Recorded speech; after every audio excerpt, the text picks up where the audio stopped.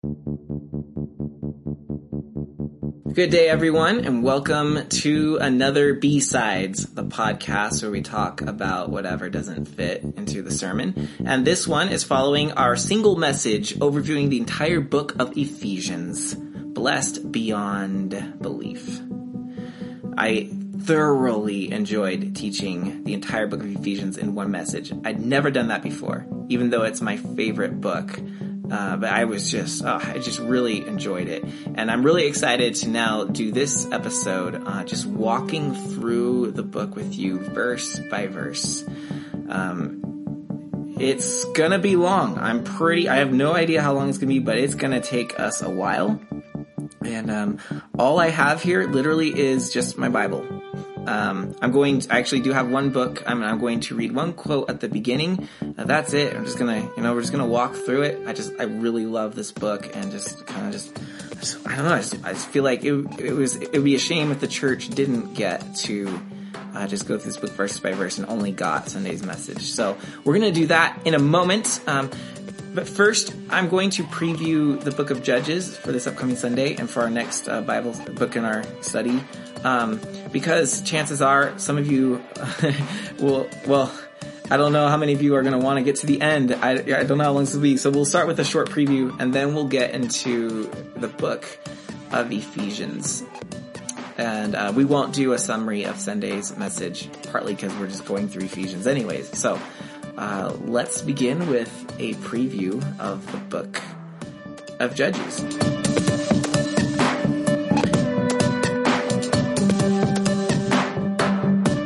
So we're going to do the book of Judges in 4 teachings. This upcoming Sunday, I will do chapters 1 through 5, in which we will see 2 judges. We'll see actually 3: Othniel, Ehud, and Deborah.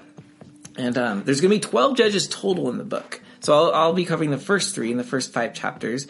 And then we'll be covering chapters 6 through 9, Gideon. And then Samson, the third message, will be chapters 13 through 16. Pastor Mike will be teaching us about Samson. And then we'll close the book with the last chapters, 17 through 21. There's a lot of chaos and darkness at the end of Judges. And Pastor Mike will also be teaching those 2. So I'll be doing the first 2. Pastor Mike will be doing the last 2. So we'll be doing Judges in 4 weeks. Now, like I said, there are 12 judges in the book of Judges. Ironically, 12 tribes. It seems like it's very intentional.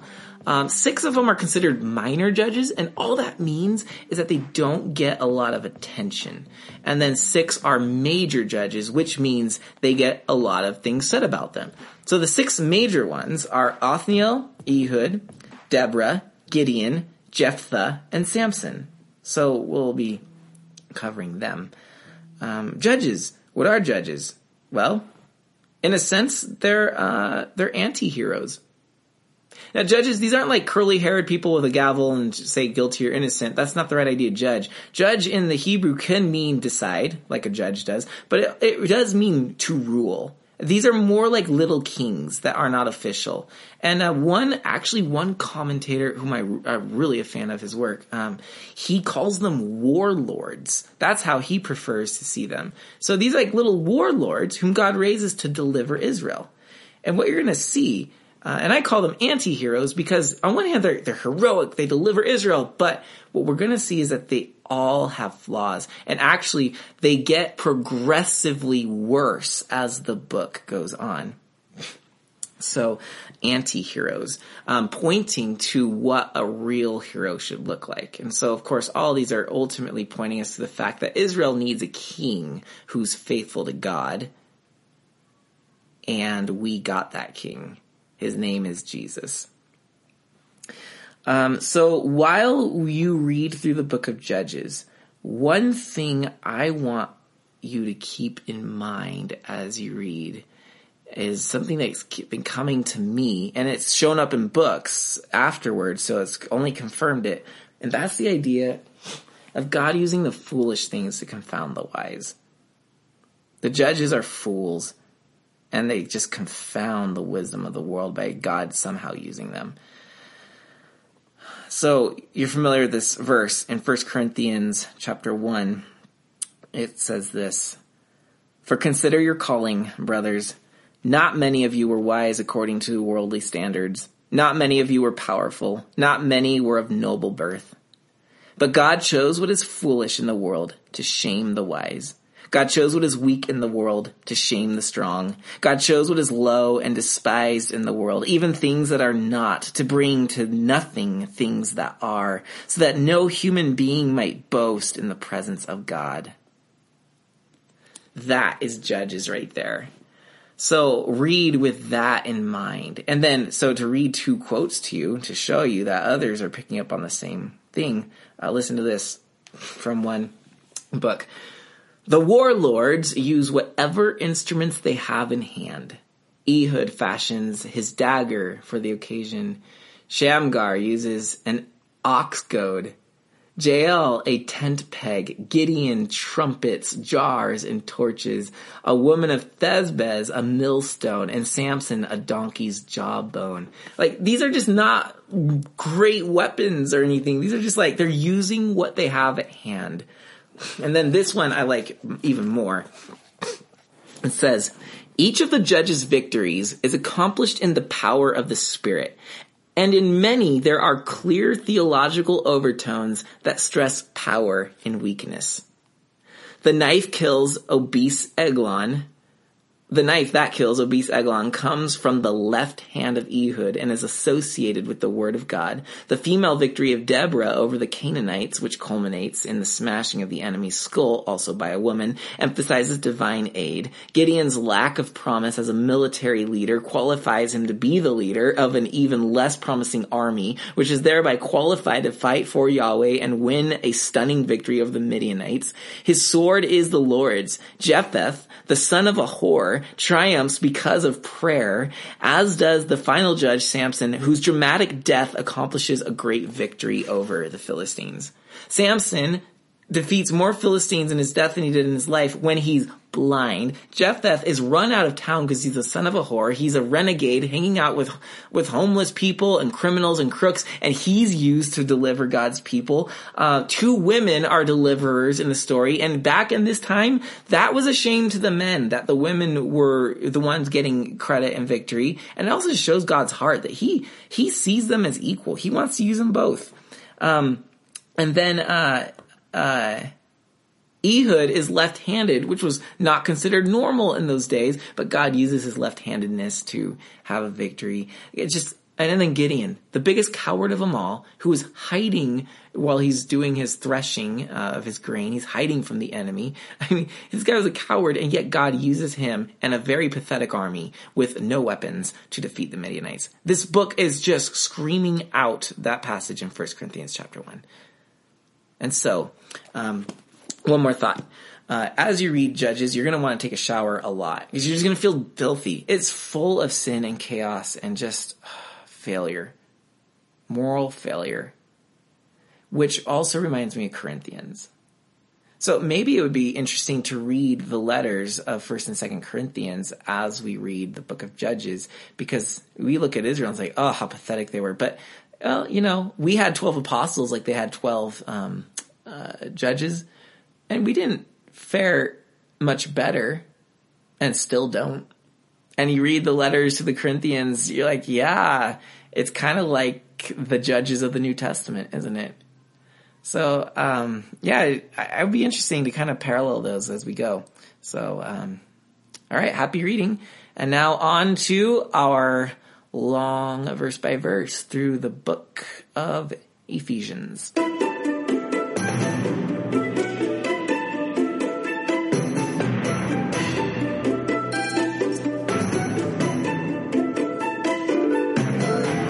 All right, so I'm going to begin with a quote from Eugene Peterson, which I think just beautifully summarizes a lot of the theme of this book. So I quote, "What we know about God and what we do for God have a way of getting broken apart in our lives. The moment the organic unity of belief and behavior is damaged in any way, we are incapable of living out the full humanity for which we were created. Paul's letter to the Ephesians joins together what has been torn apart in our sin-wrecked world. I'm going to read that one more time. Paul's letter to the Ephesians joins together what has been torn apart in our sin-wrecked world. He begins with an exuberant exploration of what Christians believe about God, and then, like a surgeon skillfully setting a compound fracture, sets this belief in God into our behavior before God so that the bones, belief and behavior, knit together and heal. Once our attention is called to it, we notice these fractures all over the place. There is hardly a bone in our bodies that has escaped injury. Hardly a relationship in city or job, school or church, family or country that isn't out of joint or limping in pain. There is much work to be done. And so, Paul goes to work.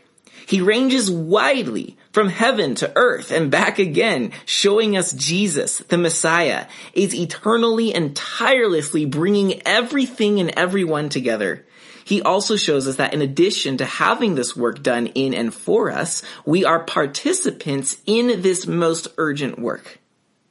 Now that we know what is going on, that the energy of reconciliation is the dynamo at the heart of the universe, it is imperative that we join in vigorously and perseveringly, convinced that every detail in our lives contributes, or not, to what Paul describes as God's plan worked out by Christ, a long-range plan in which everything would be brought together and summed up in him. Everything in deepest heaven, everything on planet Earth.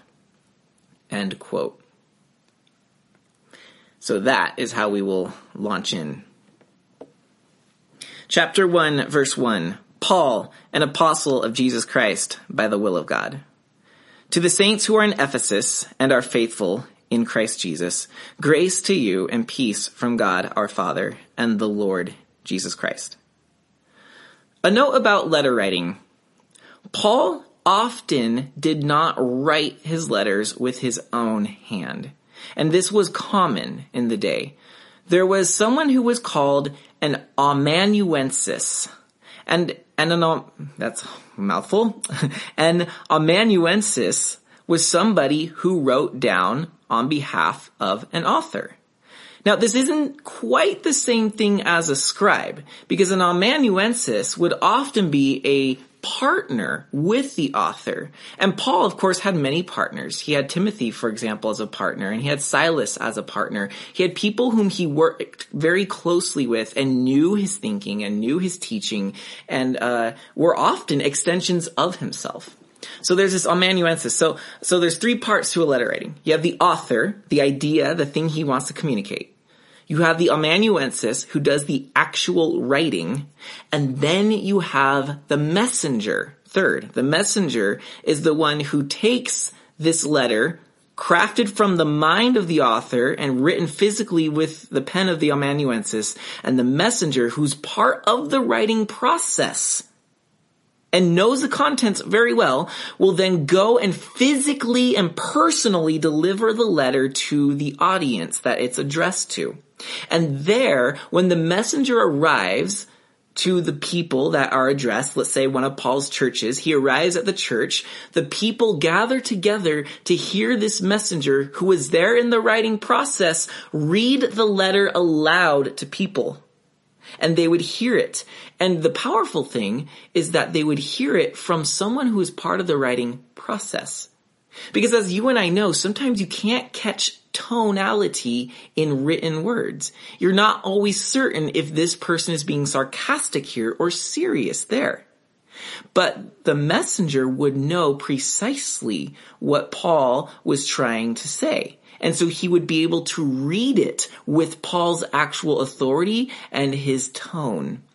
And furthermore, the messenger, being part of the room in the discussion of what was written, could also elaborate on certain parts of the letter as he read it to the audience.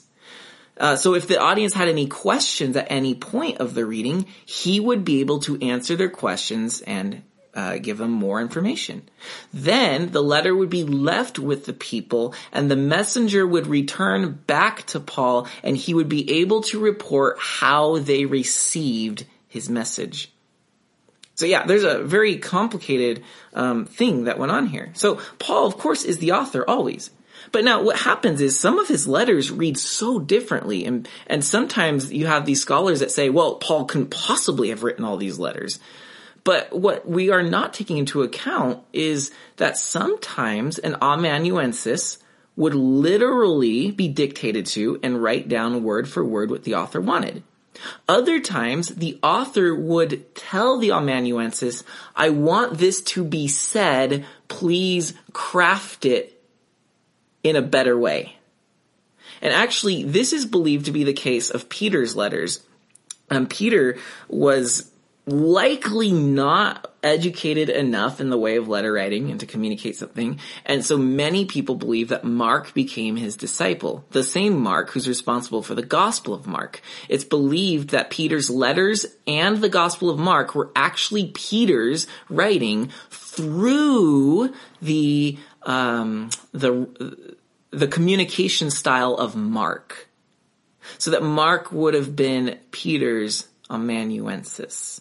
And that could have happened at times with Paul, which is why if you ever read like hear some arguments or read some deeper commentaries, some people, the question will always go out, did Paul write this, and so forth. I tend to favor the fact that Paul wrote more than a lot of liberal scholars give him credit for, because maybe sometimes he entrusts his disciples to have a say in things.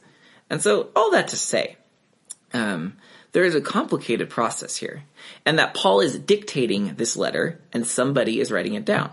Now, are they writing every word that Paul wants, or is there a little bit of creative, that's not the right word, not creative, but structural liberty? We don't know for sure, but we do know that letter writing, especially for Paul, was a team process. And so, actually, at the end of Ephesians, we see who the messenger of this letter is, the one who went to go read it. If you look at 6 verse 21, you see this. So that you also may know how I am and what I am doing, Tychicus, the beloved brother and faithful minister in the Lord, will tell you everything. I have sent him to you for this very purpose, that you may know how we are and that he may encourage your hearts. So Tychicus appears to be the messenger that Paul's going to send. Now the amanuensis himself, we do not know. It doesn't seem to be named. All right. So that's our note on letter writing. Another note here is that when a letter was written to a specific audience, it never stayed with that audience. The churches began to really treasure these letters and help that they'd get from apostles. And so they would begin to circulate and pass them around. So what would originate toward a certain people with a certain context eventually was shared so that the churches could kind of share the things that they're learning. Because remember, there's no New Testament when the church is first birthed. All they have is the Old Testament and the stories of Jesus. So even the Gospels weren't written yet. So they were really cherishing these letters and passing them around. So the letter of Ephesians was undoubtedly passed around. Now, some of the manuscripts, the old Greek manuscripts, some of them don't say the word Ephesus in verse 1 to the saints who are in Ephesus. It just says to the saints. And so that has led some people to believe that the letter of Ephesians may not have been specifically addressed to the specific city of Ephesus. That it maybe it was directed in that area, but that it was meant, from the beginning, it was meant to be circulated widely. In other words, what we're looking at when it comes to Ephesians is a letter that is not addressing a specific request or specific issue. It's Paul elaborating on some of the greatness of the gospel and what God is doing in Christ. And so it's not like Corinthians where there are some specific problems and he's zeroing in what he's saying to those problems. This is really one of the more open-ended letters we have in the Bible, where we just see Paul sharing his beliefs about who God is. And that's what makes Ephesians such a cherished letter. Now, are there problems that this letter addresses? Yes. but they're considered more of a universal problem that much of the churches were all experiencing. And as we shall see, I would dare say we still experience some of these challenges today. Okay, so that's how the letter begins. Now, verse 3. When we start verse 3, I'm just going to read it in one shot all the way through verse 14 so you can get the sense of this. These verses are 202 Greek words all in a single run-on sentence. It is undoubtedly the greatest sentence ever penned in the history of the world. I may be biased when I say that, but I would love to see somebody challenge that. Verse 3. Blessed be the God and Father of our Lord Jesus Christ, who has blessed us in Christ with every spiritual blessing in the heavenly places, even as he chose us in him before the foundation of the world, that we should be holy and blameless before him. In love, he predestined us for adoption as sons through Jesus Christ, according to the purpose of his will, to the praise of his glorious grace, with which he has blessed us in the beloved.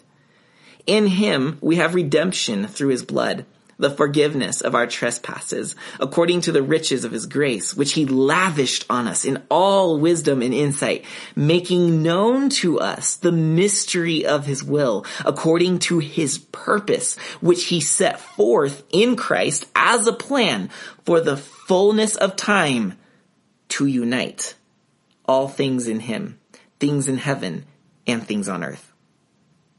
In him we have obtained an inheritance, having been predestined according to the purpose of him who works all things according to the counsel of his will, so that we who were the first to hope in Christ might be to the praise of his glory.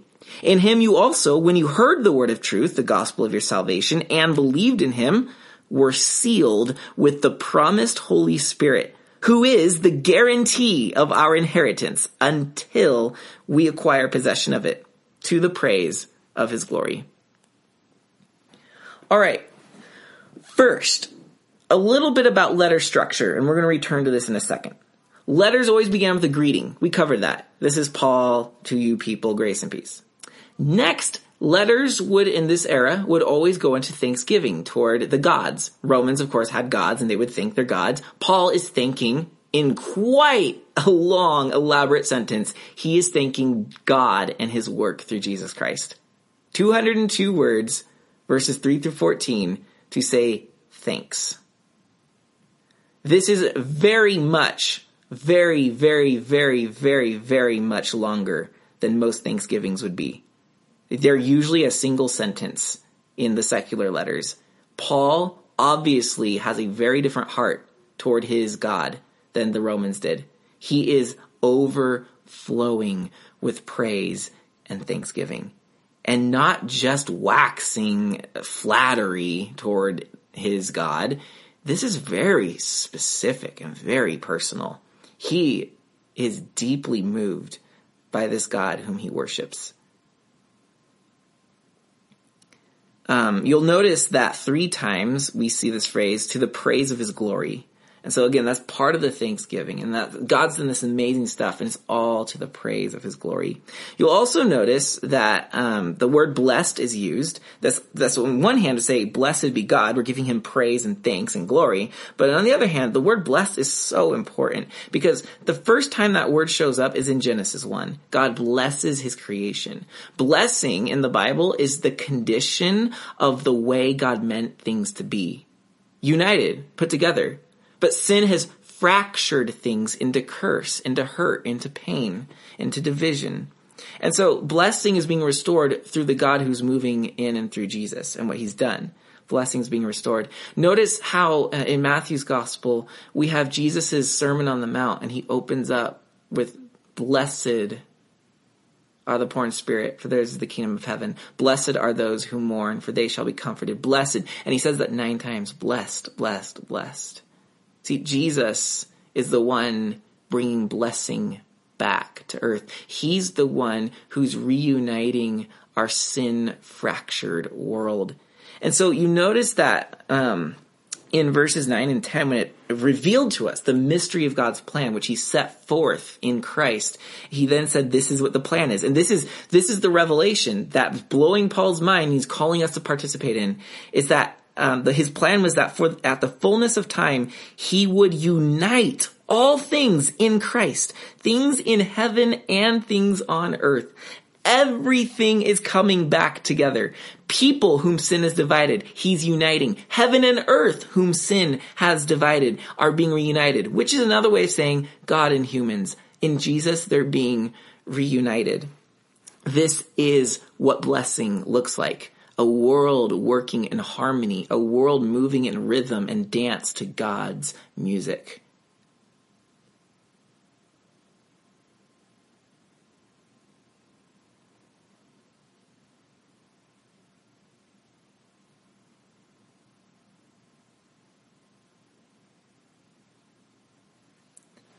You'll also notice that there were 3 specific blessings mentioned. Of course, you could probably outline this into a few more, but there was this phrase that in him you had this.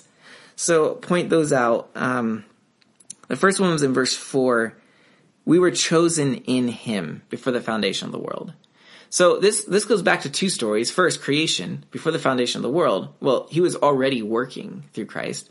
But also Abraham. Abraham was chosen. We're chosen. And so we get to participate in those blessings.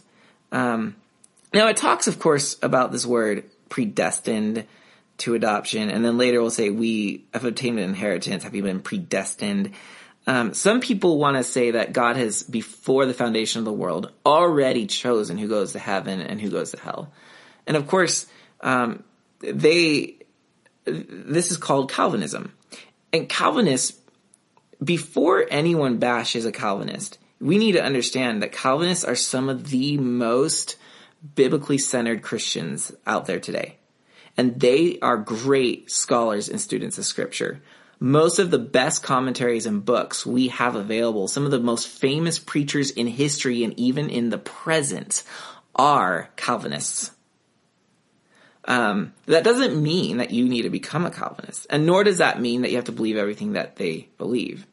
A Calvinist believes that God has predestined, meaning he's already determined the destination of every individual on earth. And he's determined these are going to hell, these are going to heaven. So you were saved because God predestined that you would be saved. And of course, this verse looks like a great support for that idea. Now, while I don't ever claim to think that I know the answer, I don't think, though, that that's Paul's intention here. And so, without saying that Calvinists are right or wrong, I just want to say that Paul's saying something different. The predestination is not who will get salvation. The predestination is who will carry the salvation to the world. Think about, for example, the story that Paul's clearly drawing on, Abraham. Abraham was elected. What was Abraham elected for? Was Abraham elected to go to heaven?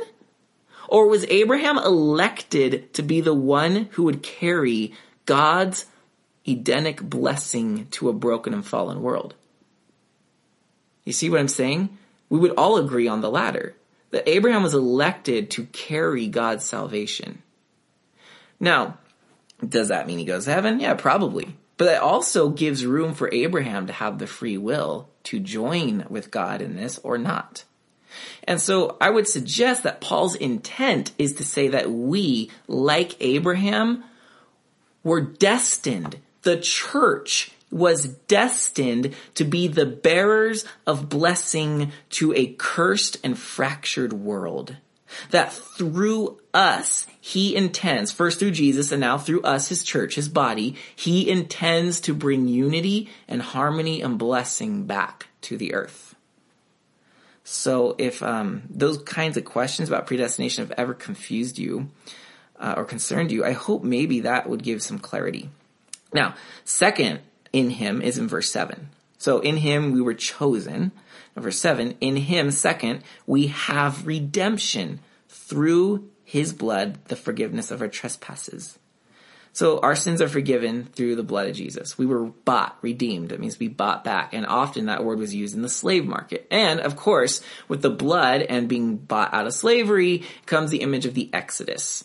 So we, like Israel, have been released from slavery. And it was from the blood of a lamb, Jesus, the Lamb of God, who takes away the sin of the world. And that's where Paul makes clear his plan to bring all things together. So we were redeemed, not only forgiven our sins, but included on God's great master plan that at the end of time, all things will be united. Guys, we are part of uniting God's world, of taking the broken bits and pieces and putting them back together into this picture that's called blessing. This is good stuff. And we get too concerned with ourselves, don't we? So this is also telling us what we were saved for. We were saved from our sin in order to bring the world out of its sin or out of its brokenness and into blessing. This is so good. Now, the third in him, the third blessing is in verse 11. In him we have obtained an inheritance. And so once again, Paul's continuing that Jewish story of Abraham and the election and of Passover and their liberation to they have an inheritance. They got the promised land. We get an inheritance, and it's Christ. Now, this inheritance, I would argue, you're welcome to disagree with me, but I would argue that our inheritance is Christ, and because it's Christ, we are co-heirs with Christ, which we're told, I think that's in Romans, we're co-heirs with Christ, which means we inherit what he inherits. And he, as the Son of God, is king of the world. He inherits the world. The world is his.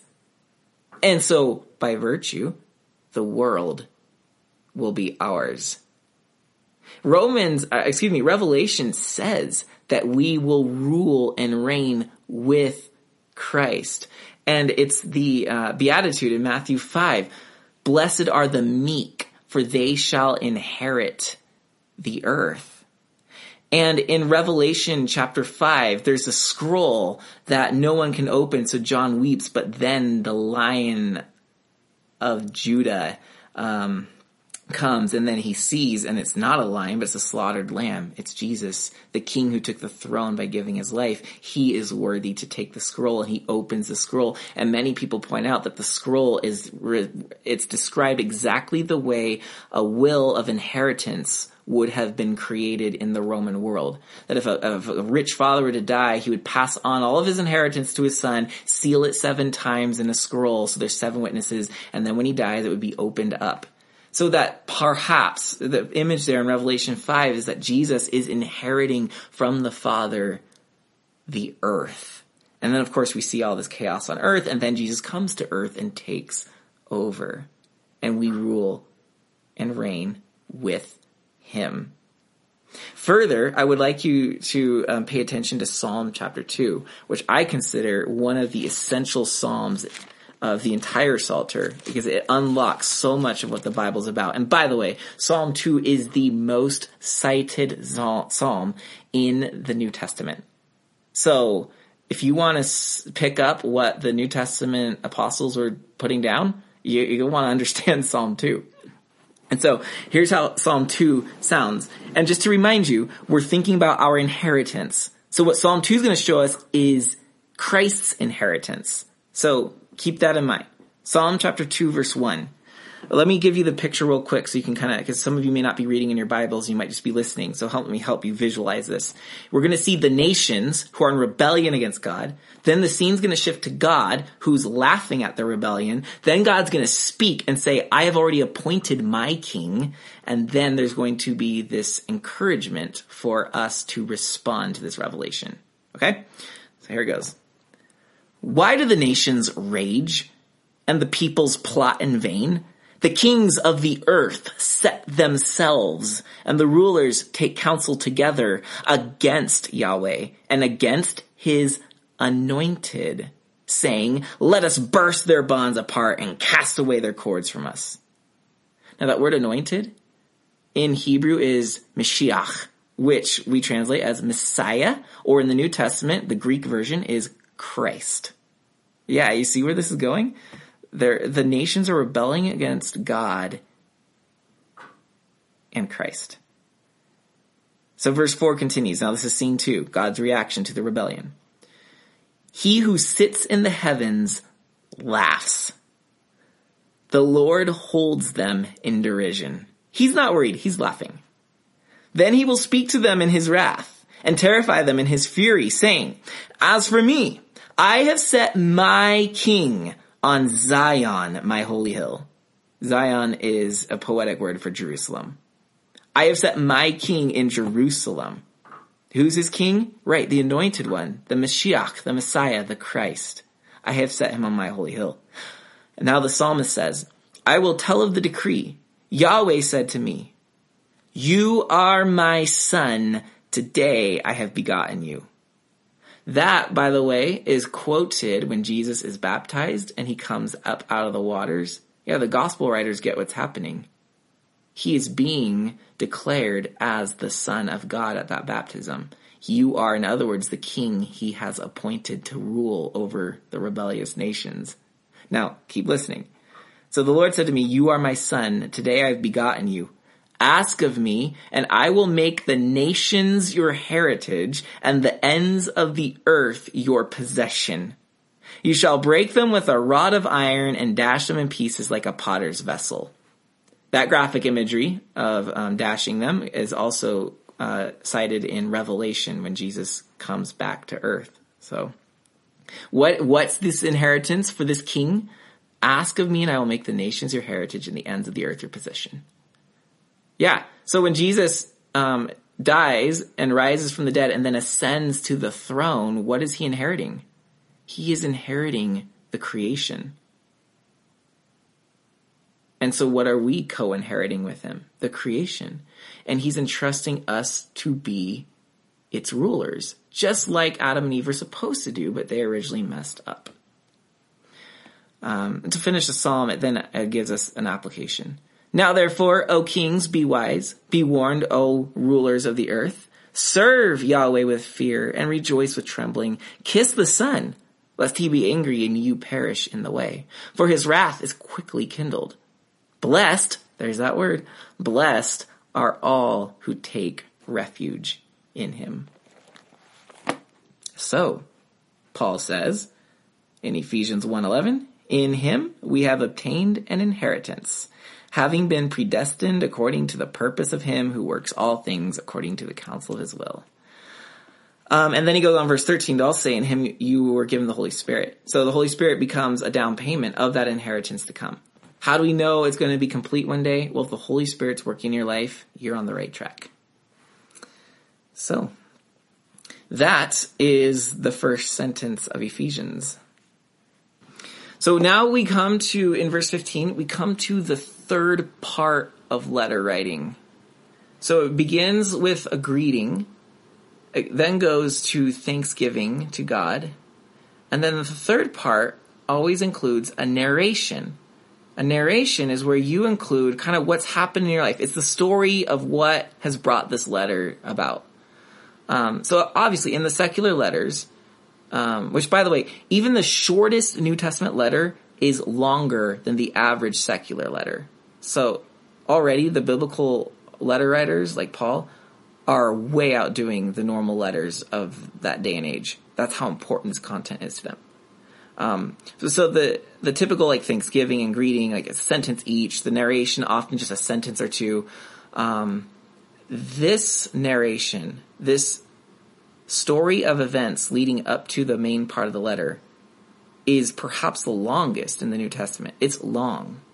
It's going to start in chapter 1, verse 15 with a prayer.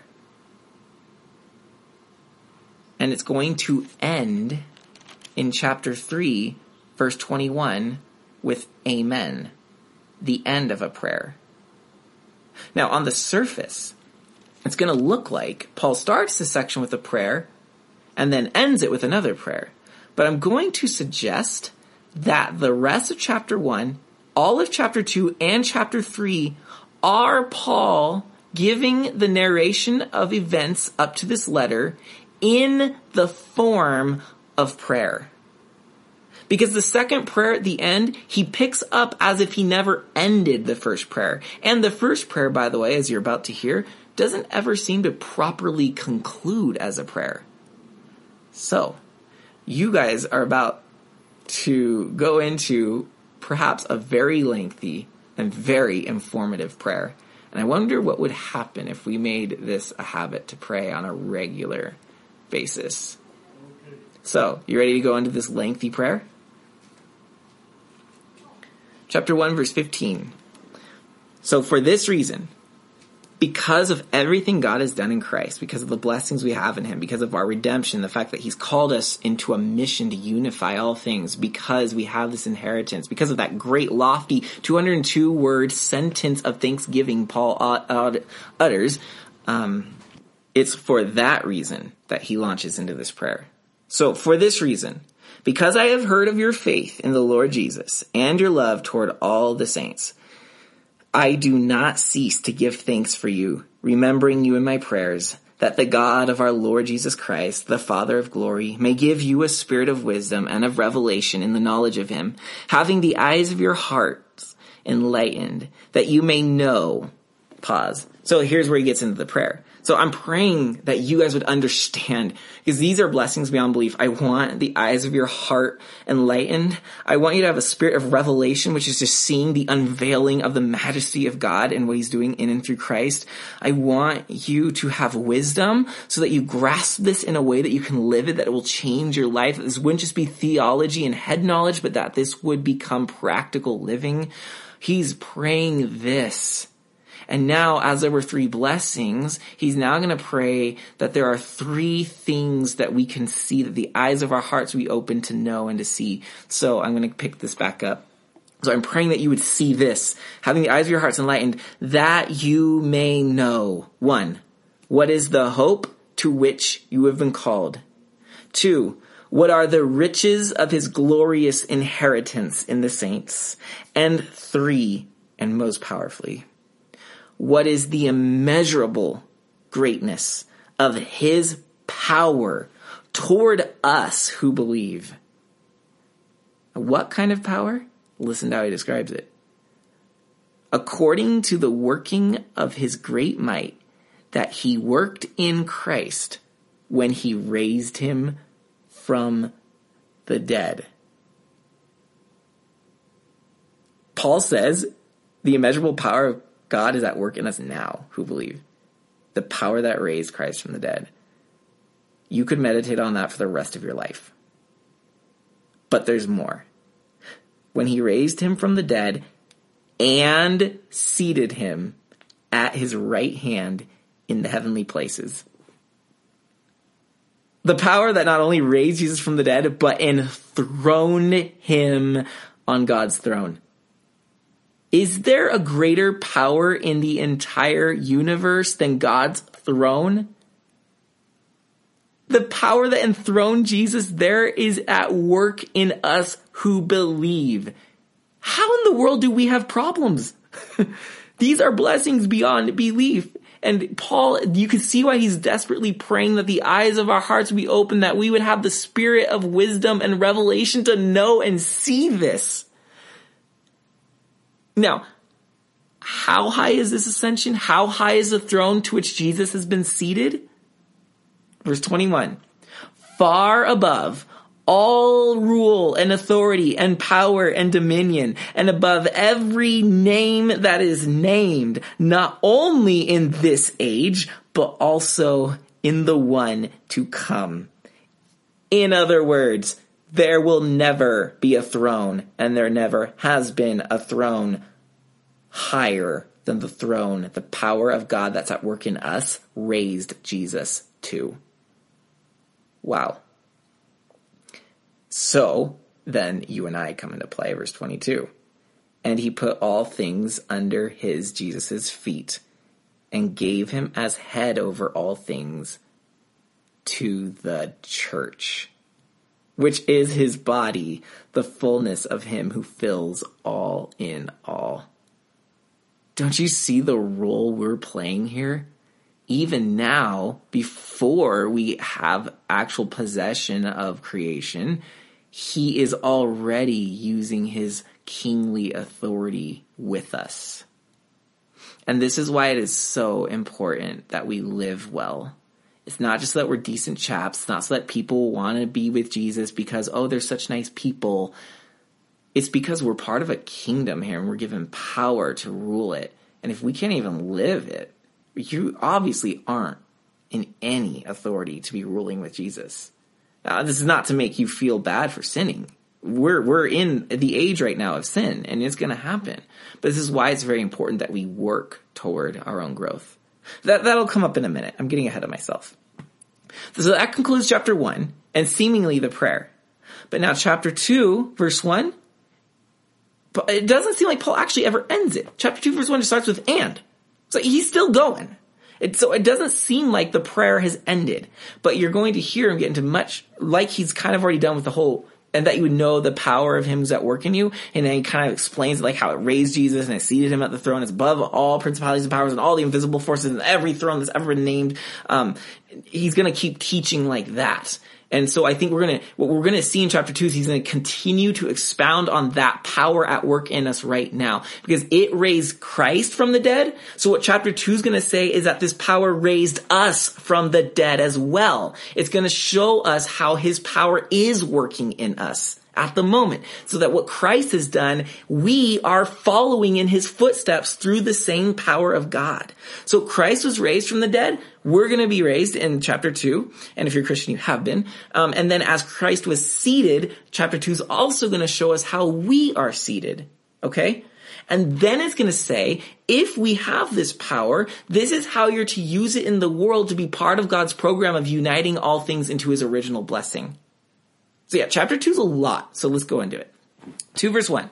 And you were dead in the trespasses and sins in which you once walked, following the course of this world, following the prince of the power of the air, the spirit that is now at work in the sons of disobedience, among whom we all once lived in the passions of our flesh, carrying out the desires of the body and the mind, and were by nature children of wrath like the rest of mankind. We were dead, meaning we were separated from God and his purposes. We were part of the divided, cursed world that has been fractured by sin. We were scattered in a million pieces. We were those broken bones, that rotting graveyard of stinking flesh. And it says we were following the course of this world, following the prince of the power of the air. Yeah, there was a certain power, not as high as the power of God, but it was manipulating us to do, for lack of a better analogy, basically our own NASCAR race of pleasure. Yeah, not to pick on NASCAR, but they make a lot of left turns and just keep going around the same circuit over and over. And we were there, making one turn after another as our passions of our flesh and our mind told us to do, which were influenced by the evil powers. And you can say Satan. It doesn't say Satan here, but it seems to be alluding to him. Yeah, we were in this rat race, almost like Israel wandering in the wilderness 40 years in a circle that went nowhere. We were there. We were as good as dead. We were going nowhere. Now the power that resurrected us, verse 4. But God, being rich in mercy, because of the great love with which he loved us, even when we were dead in our trespasses, as you just heard, he made us alive together with Christ. Resurrection. We have been raised. You have been spiritually resurrected before the physical resurrection at the return of Jesus when he comes back. So in the future, 1 Corinthians 15 makes abundantly clear. In the future, we will have physical bodies when Christ returns. Bodies that are meant to live age after age after age, that won't wear out, that will be fueled by the Spirit and not just by biology. Okay? We will have physical, real bodies. That will be a resurrection. But before then, my soul, or maybe perhaps more properly, the spirit within has been resurrected. It was brought to life. So that now I'm not dead to God. I'm alive in God. And I can commune with God. And I can know God. And I can understand what he's up to in the world. And I can partner with him. I've been raised from the dead. The Spirit is alive. So the way I see it, humans are material beings and immaterial beings, body and soul, meaning we've got hair color, we're a certain height, and we have biological functions and desires and needs like air, water, food, right? Sleep. We also are immaterial beings with a soul. We have passions, we have personality, we have fears, we have emotions, we have dreams. Now, when there's nothing to guide these, we have the flesh leading it. That's Paul's word. I like to think that an American word, ego, is very much the same idea of Paul's word, flesh. That there's this ego driving our body and our soul, right? The ego is telling the soul what to dream. The ego is driving the emotions. The ego is driving the body. And where it craves things naturally, the ego is never satisfied. So it will overindulge on things. It will overuse the body. It will try to cause the soul to want to be exalted above all things because the soul never feels worthy with the ego ruling. The ego is a horrible tyrant that under sin is telling us we're never enough. So we keep doing too much, which causes us to sin.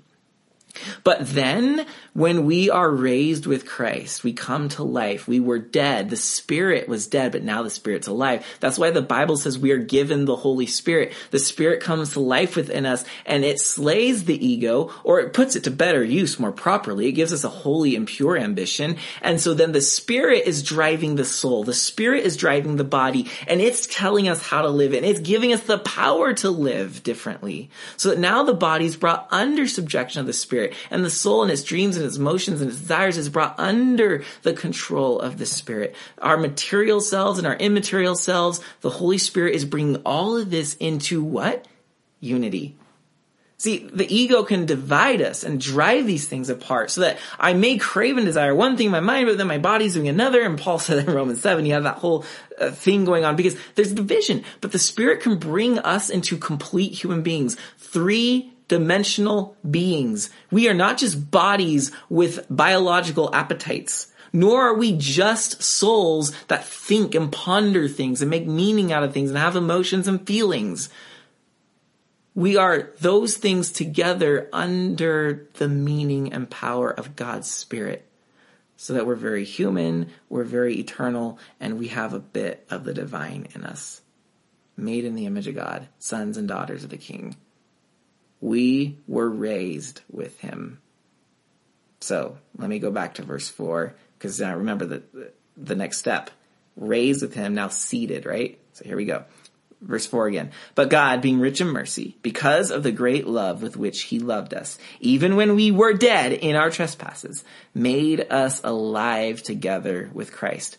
By grace you have been saved, and raised us up with him, and seated us with him in the heavenly places in Christ Jesus. There you go. That's your royal status. And now my insecure ego does not have to try to fight everybody to be the best, to try to grab every pleasure I can so that I can make my life feel meaningful.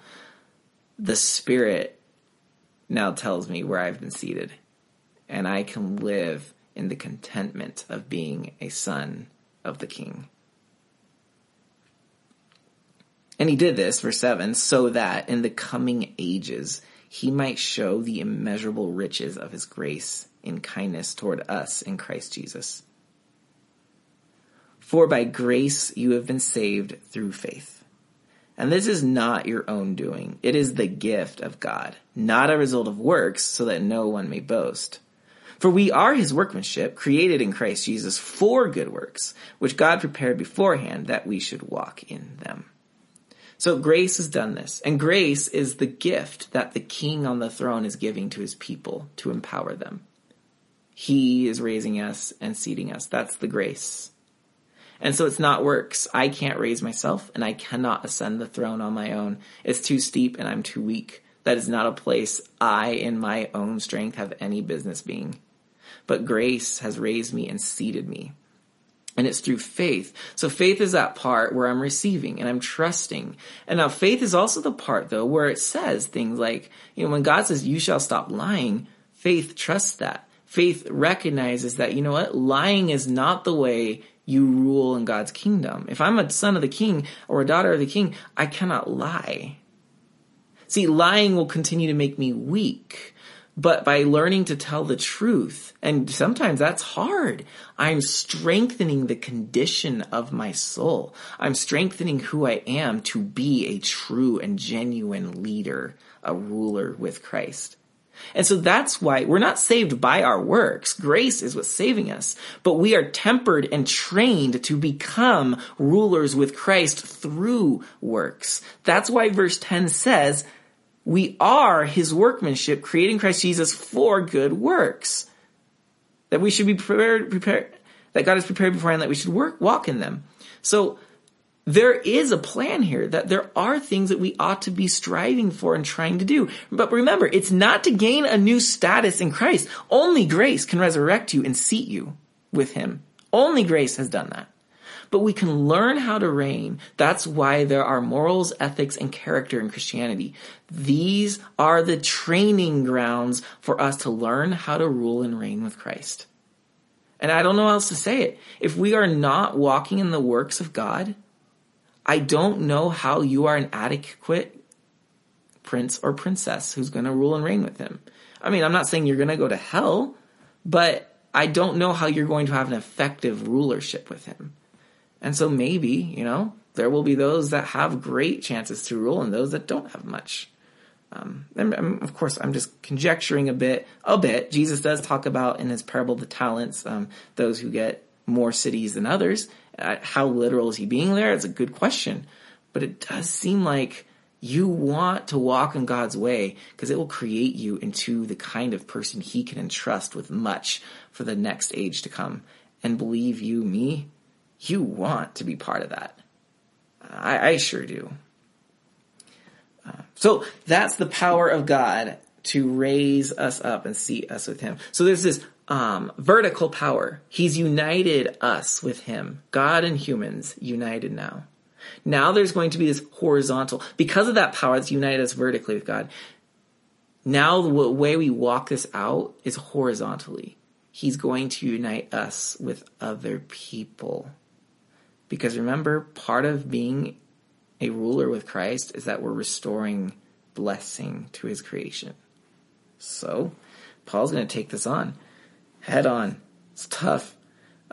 Jews and Gentiles, they were divided. They were two different cultures. The Jews were raised believing in the one true God, whom Jesus came, right? Like, man, we had it right all along. The Gentiles came from paganism. They were worshiping many gods in the Roman world. And yet now here they come together because of Christ. Two completely different cultures trying to come together as one body. Now what you're going to hear Paul say is not that the Jews are right or that the Gentiles are right.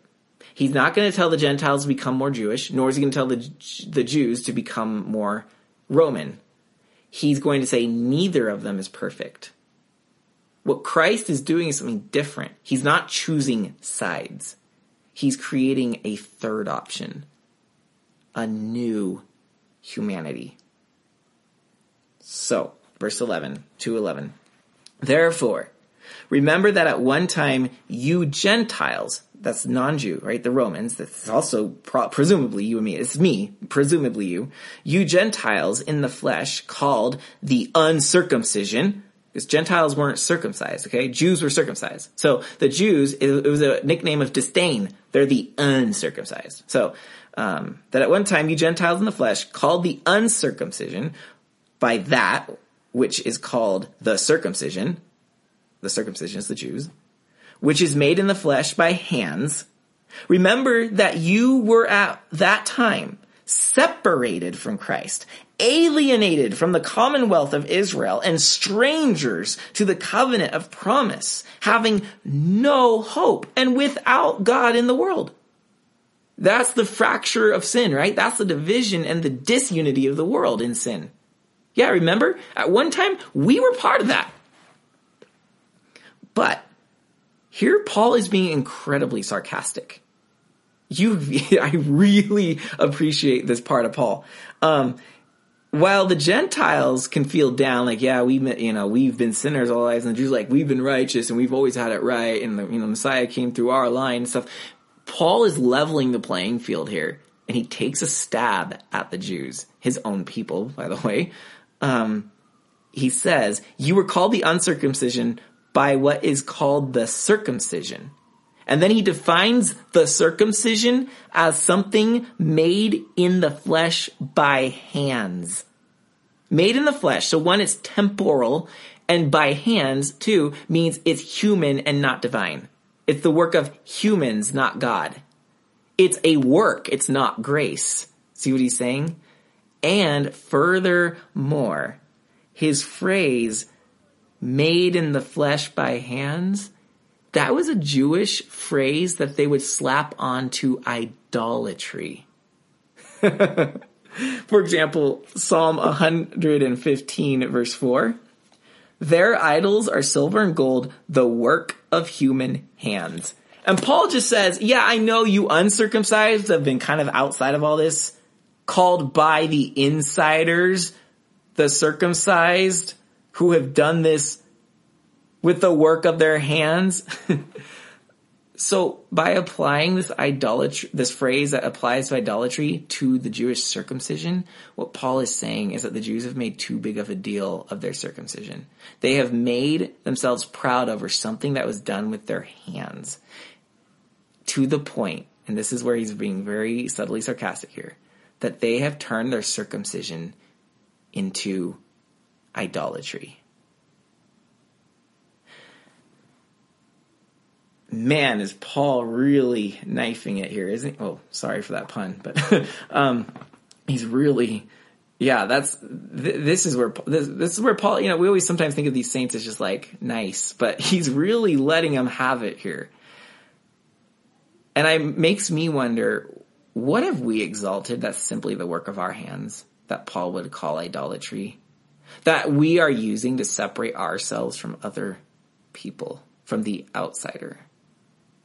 Church, we need to be careful that we have not exalted our own, whatever circumcision it is, like whatever it is, that we have not exalted that into an idol. Something that keeps outsiders outside.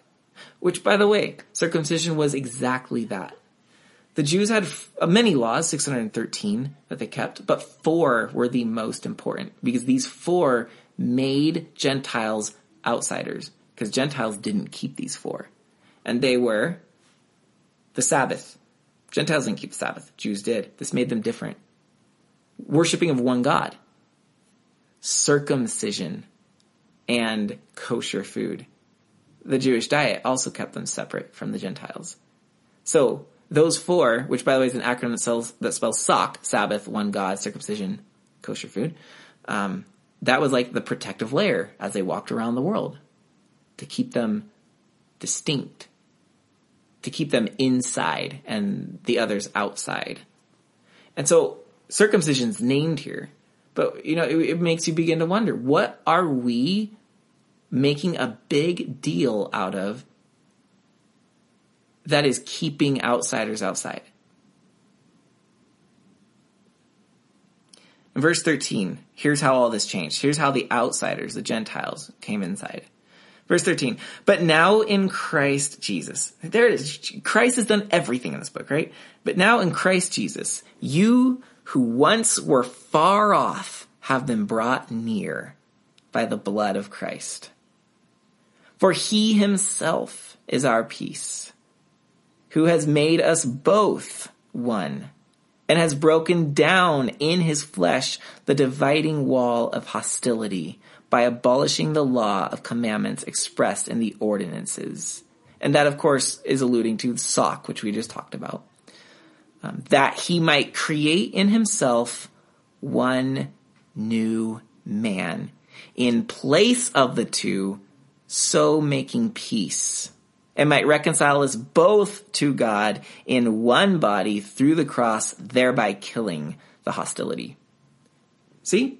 So he didn't say Gentiles need to be circumcised, Gentiles need to become more like the Jews, nor did he say Jews, you need to just give up on all of that and become like the Gentiles. He's simply saying these things that divide you have to be eliminated because Christ died to remove them. And it's now his blood between you that's bringing you together. If you're both following Christ, you both must meet in the middle. And it's not just so that you become this Jewish-Gentile hybrid. So it's not one side or the other, nor is it a hybrid. He says a new humanity is replacing the two. And so that even in Galatians 3, he doesn't say it here, but in Galatians 3, he says there's neither Jew nor Gentile. God is not looking at race. He's looking at a new humanity who's going to be serving in his kingdom. Not the kingdom of our idea or our culture or our ways. He's the one on the throne, and he's invited us to rule with him. So come together, people. That's what he's saying. And I wonder how we could apply this and how relevant this would be to our nation right now, which seems so divided on so many lines, even racially. Verse 17, and he came, Christ came, and preached peace to you who were far off and peace to those who were near. See, even the Jews needed to be preached to. Not all of them believe. For through him we both have access in one spirit to the Father. So then, you are no longer strangers and aliens, but you are fellow citizens with the saints and members of the household of God, built on the foundation of the apostles and prophets, Christ Jesus himself being the cornerstone, in whom the whole structure, being joined together, grows into a holy temple in the Lord. In him you are also being built together into a dwelling place for God by the Spirit. So when we come together as one and we stop encouraging the sin-fractured world of division, but we come together and create that blessing, that Edenic original creation blessing that demonstrates the reign and authority of Christ on the throne, when that happens, we become the dwelling place, the temple of God, which in other words is simply saying where there's unity, the presence of God is reigning. Where there's division, another king is reigning. This is very important stuff. If we are co-reigning with Christ, and if he's our king, and if he's ascended, and we are his people, there has to be a coming together. There has to be a unity. That's what Paul's saying. I know it sounds hard and crazy, and it seems like we're not doing a good job at this. That's why we need Ephesians. Now he continues. Chapter 3, verse 1, for this reason. So now he's going to launch back into prayer, right? It's almost like he broke off that prayer, went on this big rant about the power of God, the power that raised us and seated us with Christ, and now the power that must, because of that reign, must unite us together. Now he's going back into prayer mode. For this reason, I, Paul, remember that's how we started the first prayer, chapter 1, verse 15, for this reason, because I heard. Now, chapter 3, verse 1, for this reason, I, Paul, a prisoner for Christ Jesus on behalf of you Gentiles. And now the ESV puts a dash there because he breaks off his thought. Paul's about to go back into prayer and he pauses because he says, wait a minute, speaking of my being a prisoner for Christ on behalf of the Gentiles, let me talk about that. So from verses 2 through 13, he's going to talk about why he's a prisoner for the Gentiles. And then in verse 14, listen to the same wording. For this reason I, and then he goes in the prayer, bow my knees before the Father. So yeah, see, this is where you see the verbal sense of the letter, Paul speaking, and just breaking off thoughts, saying, oh, wait, let's say this. And the amanuensis doing his best to keep up, you know. Yeah, this is where we see the letter writing process. So let's see what Paul breaks off to say, and then we'll return to his prayer, and that will finally end this long narration section, and then he will finally get to the main point of his letter. You're like, what? None of this was the main point yet? I know. It's a big time letter. So in verse 2, assuming that you have heard of the stewardship of God's grace that was given to me for you, Gentiles, how the mystery was made known to me by revelation, as I have written briefly. When you read this, you can perceive my insight into the mystery of Christ, which was not made known to the sons of men in other generations, as it has now been revealed to his holy apostles and prophets by the Spirit. What is this mystery? It's that the Gentiles will get to be insiders with the Jews. And maybe that's not the right way to say it. It's that both Gentiles and Jews will become a new humanity. So this mystery is that the Gentiles are fellow heirs, members of the same body, and partakers of the promise in Christ Jesus through the gospel. Of this gospel, I was made a minister according to the gift of God's grace, which was given me by the working of his power. Need we say more about that power? Verse 8, to me, though I am the very least of all the saints, this grace was given to preach to the Gentiles the unsearchable riches of Christ. Hold that thought, unsearchable riches of Christ, because it's coming back in the prayer he's going to close with.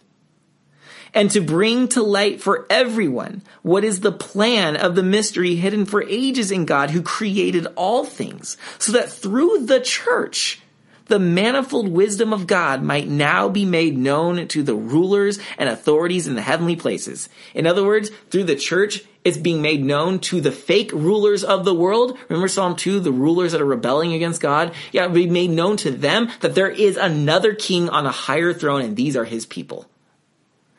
This, verse 11, was according to the eternal purpose that he has realized in Christ Jesus our Lord. A purpose he had forever ago started and has finally come to fruition in Christ.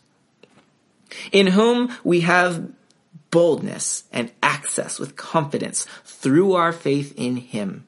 So, I ask you not to lose heart over what I am suffering for you, which is your glory. For this reason, verse 14. And here's the prayer. So for this reason, I bow my knees before the Father, from whom every family, Jew and Gentile, in heaven and on earth is named, that according to the riches of his glory, he may grant you to be strengthened with power through his Spirit in your inner being, so that Christ may dwell in your hearts through faith, that you, being rooted and grounded in love, may have strength to comprehend with all the saints what is the breadth and length and height and depth, and to know the love of Christ that surpasses knowledge, that you may be filled with all the fullness of God. Remember the unsearchable riches of Christ in verse 8? Here it is. How many times did Paul say that this is limitless? Not only is there this limitless power that he's praying to be strengthened within the inner being and the spirit of our inner being, but he says that you may have strength to comprehend. This is blessing beyond belief. You may have strength to comprehend, just like before when he first started the prayer, he said that you would have a spirit of wisdom and revelation, and that the eyes of your heart would be open to see and to know this. Now he's coming back to that you have strength to comprehend with all the saints together what is the breadth and length and height and depth. There's no limit. He doesn't put a limit on this. Just how inexhaustible. And to know the love of Christ that surpasses all knowledge, that you may be filled with the fullness of God. The fullness doesn't end. This is the unsearchable riches of Christ. The length, the breadth, the height, the depth. It doesn't have measurement. Man, that we could indeed say amen to, let us have strength to comprehend this, Lord, with all the saints. Because if we comprehend this power and this unsearchable riches and blessing beyond belief and just depth of Christ, if we comprehended even an ounce of this, how could we not be unified? How could we not be the big blessing bearers to the world? And then he closes the prayer with this great finale in verse 20. Now to him. See, he's finally closing the prayer. That last prayer didn't really seem to be closed, right? It seems like he started it, kind of broke off with a lot of teaching. Now he's finally closing the prayer off. So chapters 115 to 321 seems like one lengthy prayer. So now to him who is able to do far more abundantly than all that we ask or think, according to the power at work within us. To him be glory in the church and in Christ Jesus throughout all generations, forever and ever. Amen. And thus concludes the greeting, thanksgiving, and narration of a typical Roman letter. The last two parts that remain, the main body, which is the main point of the letter, and which, by the way, would usually take only 10, 20, 30 seconds to get to in reading. And this letter is taking a lot longer than that. And then the fifth and final part's the closing, which is way back at the very last few chapters, chapters 6, 21 through 24. So we finally get to the main body of the letter in chapter 4. This is the main purpose for writing. So we're going to hear his thesis, his one call, the one desire, the one thing he wants his churches to do is going to be in chapter 4. Everything was set up to this point. The great narration, the narrative, the story of what has brought Paul and his readers up to this point in the letter is that Christ was raised and seated at the throne of God. And now he has given us from that throne grace to raise and seat us with him. So therefore, let's unify all things in heaven and on earth together, including humans and God and humans to humans. Yep, that's the story leading up to here. So now in light of all that, let's talk about how you shall live. And so this is where Ephesians gets very practical. And it's going to use the word walk, specifically 5 times, which is another way of live this way. It's another way of saying that. So you should live this way. You should walk this way. All right, so chapter 4, verse 1. Notice how the whole letter turns right here. It's very evident when I tell you that we're now in the main body. You'll hear it and you'll be like, oh, obviously, this is it. This is the main body of the letter. And it's going to turn on this one word, worthy, which comes from a Greek word, axios, which means, we translate it worthy, but it means balance. And it turns into worthy. Balance turns into worthy because of the idea of if you're going to buy a pound of flour, let's say, well, on the ancient balancing scales, you put a pound of flour on one end, and then on the other end of the scale, you'd put a pound weight. And if the scales became even, if they were in balance, if they had equilibrium, then you knew you had a pound of flour. It was legit. And so here we go. There's a weight on one end of the scale, and it's everything we've been called to. It's everything we just read in chapters 1 through 3. And it's massive, right? Now walk worthy, which Paul's going to say. Living worthy means living in balance of that. So that our lives, the way we walk and live, will bring that scale to balance and equilibrium. Now, Paul knows that we aren't going to be perfect. He's not calling us to be perfect. That's impossible. But he's calling us to start shaping our lives and walking in a direction toward royalty. That we begin to practice what it's like to rule with Jesus now. So that's the idea, okay? We're looking that we are progressing in that way. Do not beat yourselves up if you sin and say, I'm unworthy. That's not the idea of the word here.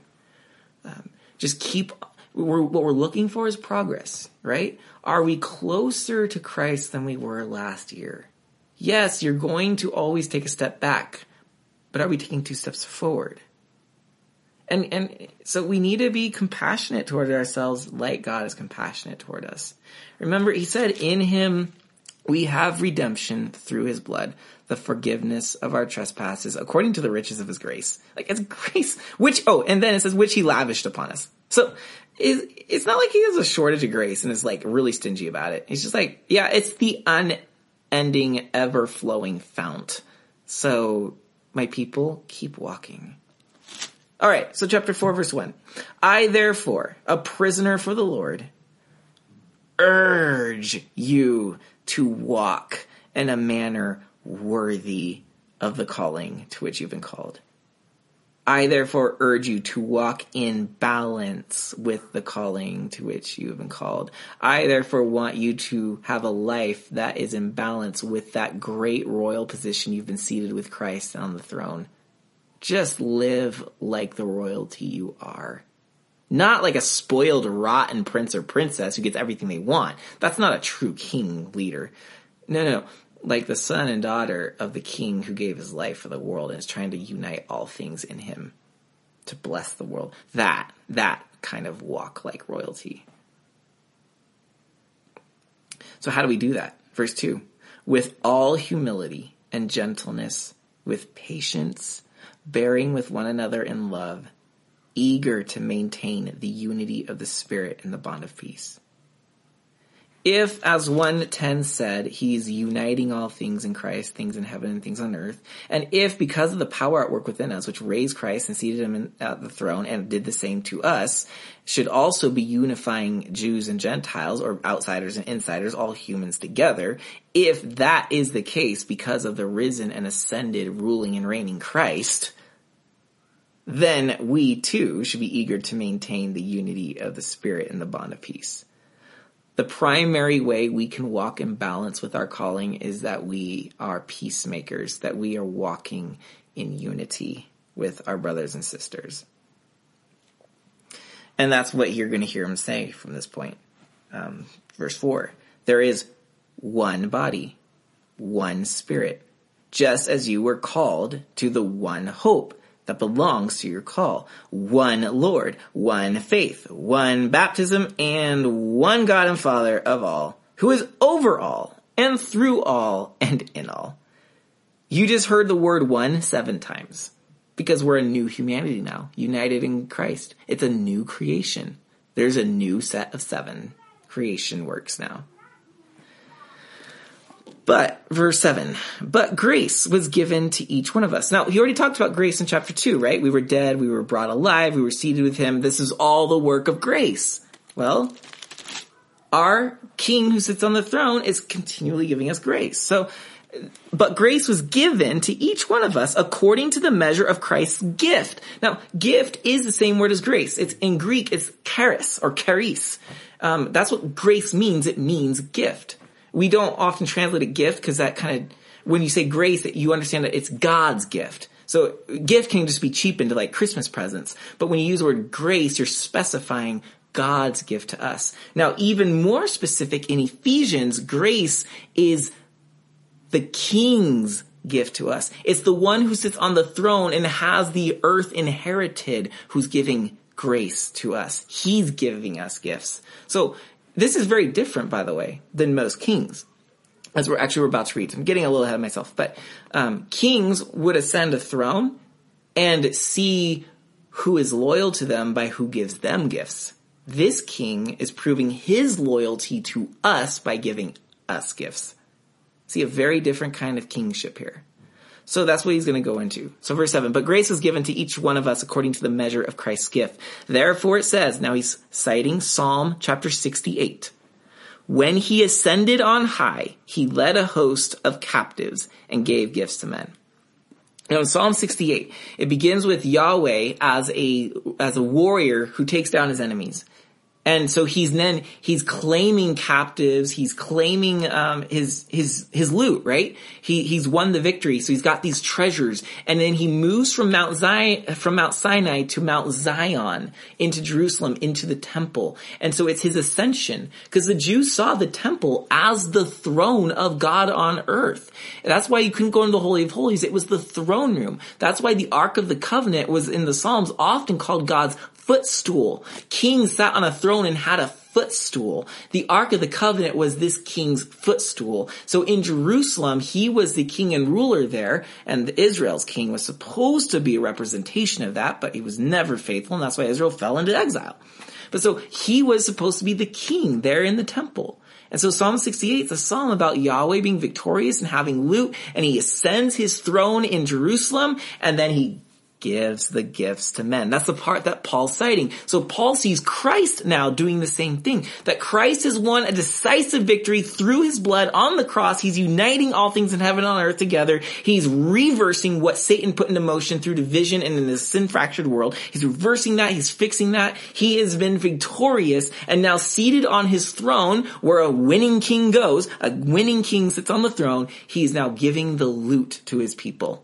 And we call that grace. Wow, that's crazy cool. That puts a really unique look on the word grace, doesn't it? So when he ascended on high, he led a host of captives and he gave gifts to men. Now Paul comments in verse 9, in saying he ascended, what does it mean but that he also descended into the lower regions, the earth? He who descended is the one who also ascended far above all the heavens, that he might fill all things. So it's probably talking about Christ coming to earth and then going up back to the throne. Some people talk about the descending as going into Hades or hell and releasing the dead there that were righteous. And look, there's a lot of like theories on that stuff. I frankly don't find them very interesting. It's not that I don't think they happened or didn't happen. I just haven't devoted a lot of like thinking or study into that area. I'm just taking this simply. It would seem that the incarnation, the coming of Christ to earth, was a big deal in Scripture, and that's what Paul's alluding to, not the minor deal of raiding Hades. Although, as Dr. Denny, I know he does a very good job of describing. He's very passionate, actually, about this theme. He would probably beg to differ with me. So maybe one day we can have him talk about that. But for now, we'll just leave it at that. That Paul's just talking about the gospel, the coming of Christ, and the ascension of Christ. And the purpose was so that he might fill all things. And then in verse 11, and because he's ascended, he's given us gifts, right? So verse 11, here are the gifts. And he gave the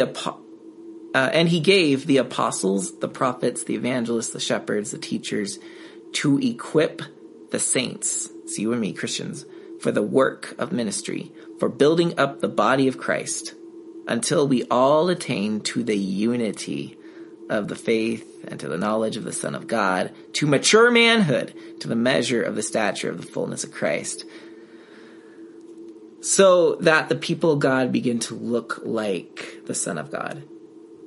That's the point. He's giving us grace so that we can grow up into mature manhood. So he's made us into a new humanity. Now we have to grow that new humanity up. So the new humanity is a unified humanity. Now they have to grow up to look like Christ. That's the idea. God is all about our progress in growing up and maturing. And we have a lot of that to do. So that we grow up.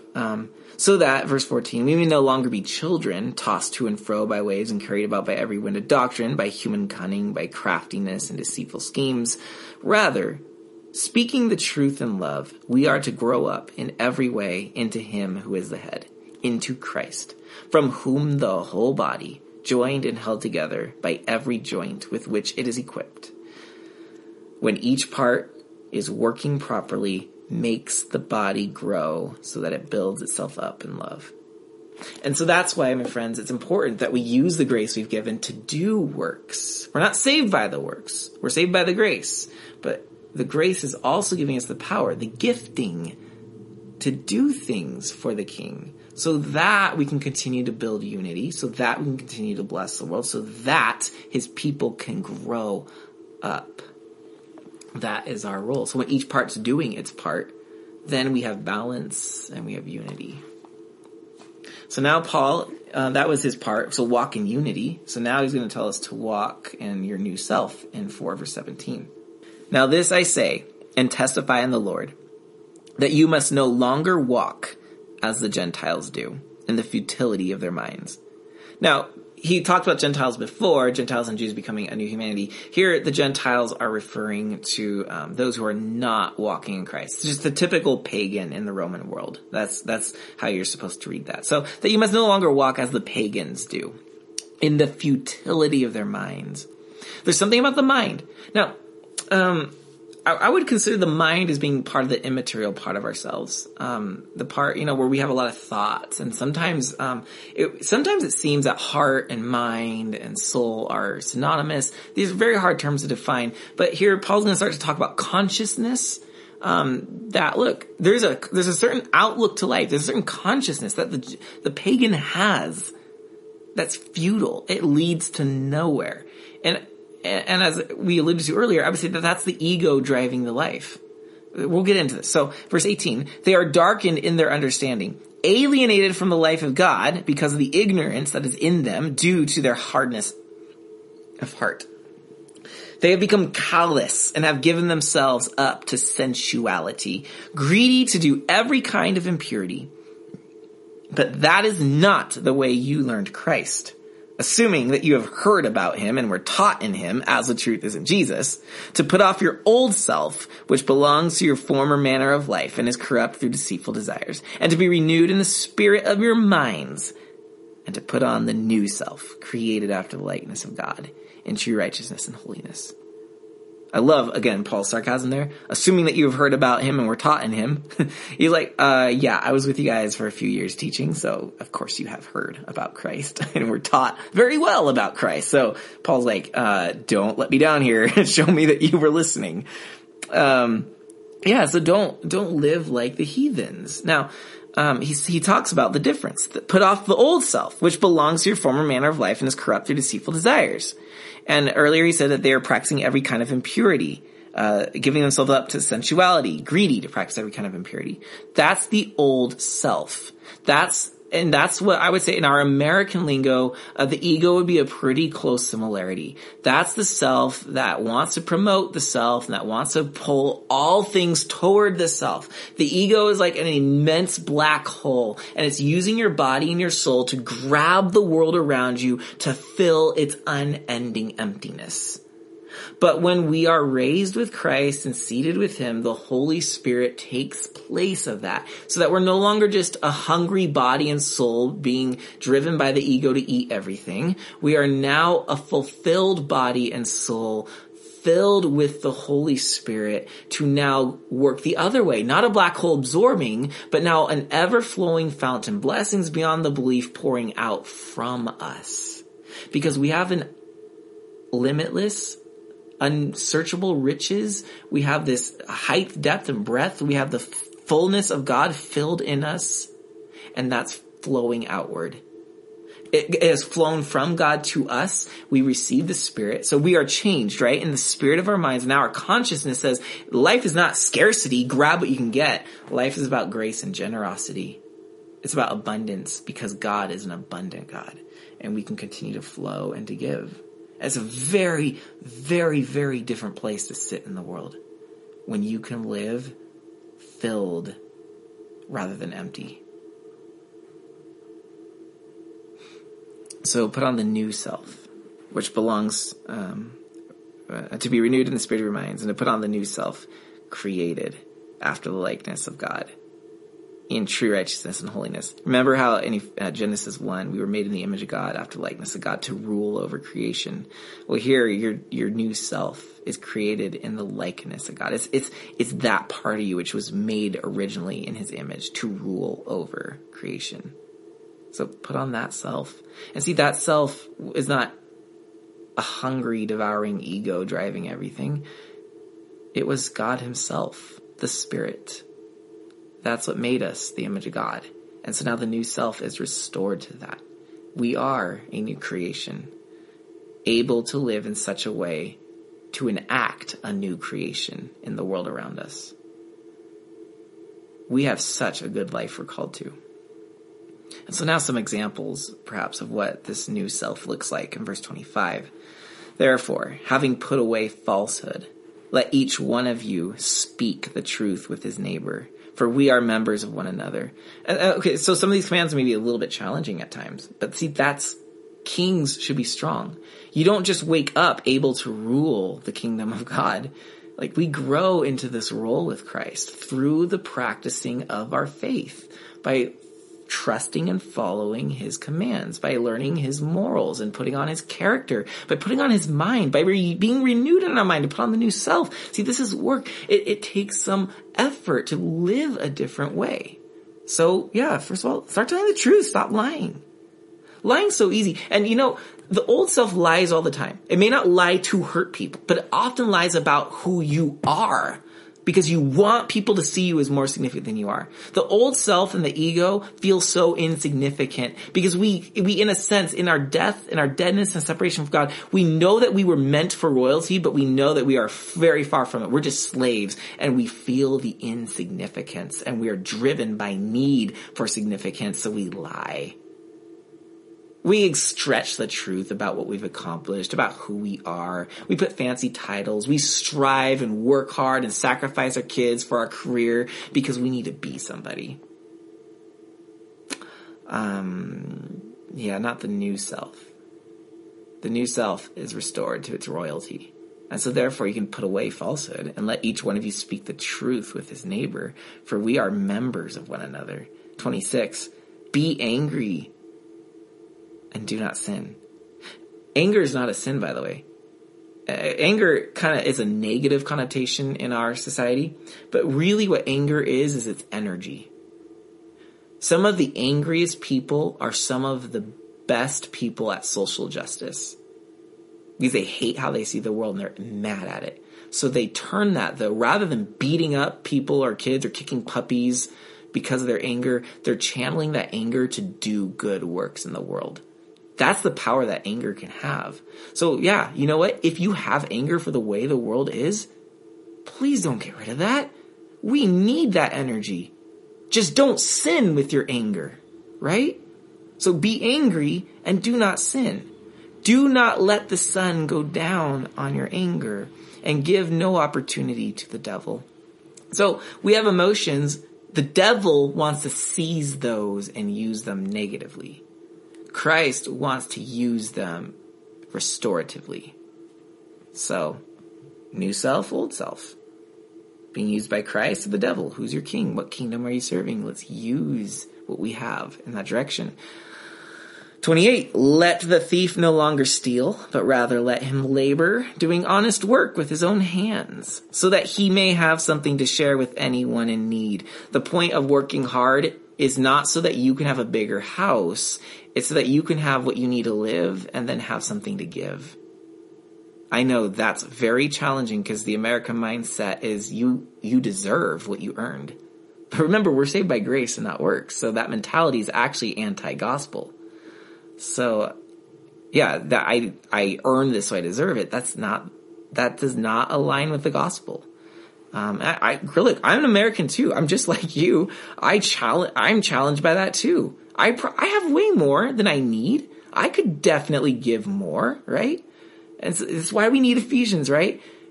The reign of God is not about defeating nations to hoard their resources and riches. It's about giving his resources and riches to others, right? It's about saying, we will do fine with this. This is enough. See, the Spirit knows how to say enough. The ego says never enough. But yeah, rulers, sons and daughters of the King know how to say enough. And they know that their Father has an abundance, so they can give. Anyways, but that's Paul's view of work is, we work for the sake of others.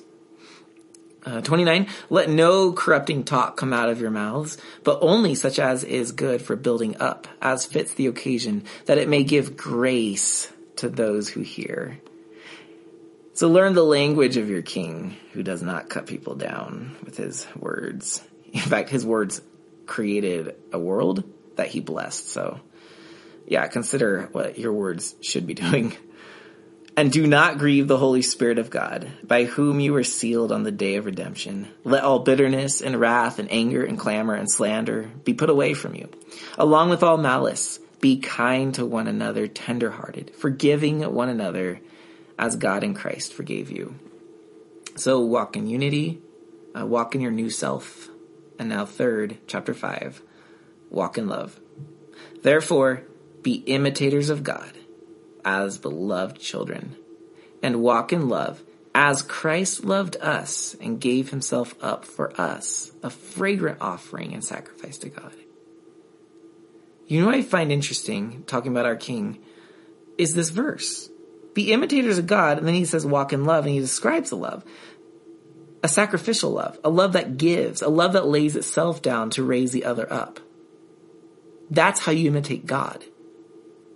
But what we see in most other religions historically present and in societies is godlike means to take and to seize and to possess and to have power. The Almighty. But more true to the gospel is that God is the all vulnerable. God is the one who lays himself down. God's the one who allows others to wound him so that his blood can heal, forgive, and save. And when Paul says be imitators of God, he's not telling us to be like the Roman gods, to be imitators of Pluto, to take over everything, be almighty. He's telling us to imitate the God who came and gave himself up as a fragrant offering, as a sacrifice. So when he says walk in love, that's what he means. That's powerful. The most God-like you can be is to walk in that kind of love. That's what it's like to be like God. Not working miracles. That's not what it's like to be like God. Yes, God does miracles, and yes, he chose some people to do miracles. But the true essence of walking like God, of imitating God, is walking in that selfless, sacrificial love that flows from abundance to a world of scarcity. Verse 3, but sexual immorality and all impurity or covetousness must not even be named among you, as is proper among saints. Let there be no filthiness, nor foolish talk, nor crude joking, which are out of place, but instead let there be thanksgiving. For you may be sure of this, that everyone who is sexually immoral or impure, or who is covetous, that is an idolater. Whoa, you covet stuff? That means you're an idolater. Look at that. Has no inheritance in the kingdom of Christ and God. So here's a way to walk so that you're not like a son or daughter of the king. That's what he was just saying. Everyone who is sexually immoral or impure, or who is covetous, has no inheritance in the kingdom of Christ and God. Now, my professor pointed out, and so I don't really know, I just think it's worth thinking about. He pointed out that the text, and also in Galatians, I think 1 Corinthians, it says, like, these list of sins, they will not inherit the kingdom of God. He says, notice the word inherit. It does not say enter. So, without actually saying to his students what he believed, he just implied that is it possible that you may enter but not inherit? So in other words, what Paul's describing is this is what those who rule with Christ look like. And then this is what those who don't. This is what they look like. Or is this the more traditional view? Is this a list, giving us a list of those who go to heaven, those who go to hell? I just think it's interesting. I really don't know what to make of that. Verse 6, let no one deceive you with empty words, for because of these things, the wrath of God comes upon the sons of disobedience. Therefore, do not become partners with them. For at one time you were darkness, but now you are light in the Lord. So, fourth walk as children of light. For the fruit of light is found in all that is good and right and true, and try to discern what is pleasing to the Lord. Take no part in the unfruitful works of darkness, but instead expose them. For it is shameful even to speak of the things that they do in secret. But when anything is exposed by the light, it becomes visible. For anything that becomes visible is light. Therefore it says, awake, O sleeper, and arise from the dead, and Christ will shine on you. So hey, if the power of God is at work in you and he's raised you up, then you are in the light, and your life should be pushing back the darkness. So this is another allusion to the creation. Because remember, in the beginning, God created the heavens and the earth, and now the earth was without form and it was void, and darkness covered the surface of the deep. Then the Spirit of God is hovering over that, and then the first thing God says is, let there be light, and there was light, and the light pushed back that suffocating darkness that the Bible opens with. That darkness was an oppressive. Nothing could live in that. So the first thing God does in creation is he addresses the darkness by speaking light. Now, he does not eradicate the darkness. Notice that. Because then Genesis goes on to say he called the darkness night and the light he called day. What he did was he gave them boundaries so that the darkness would never be overcome but was put in check by the light.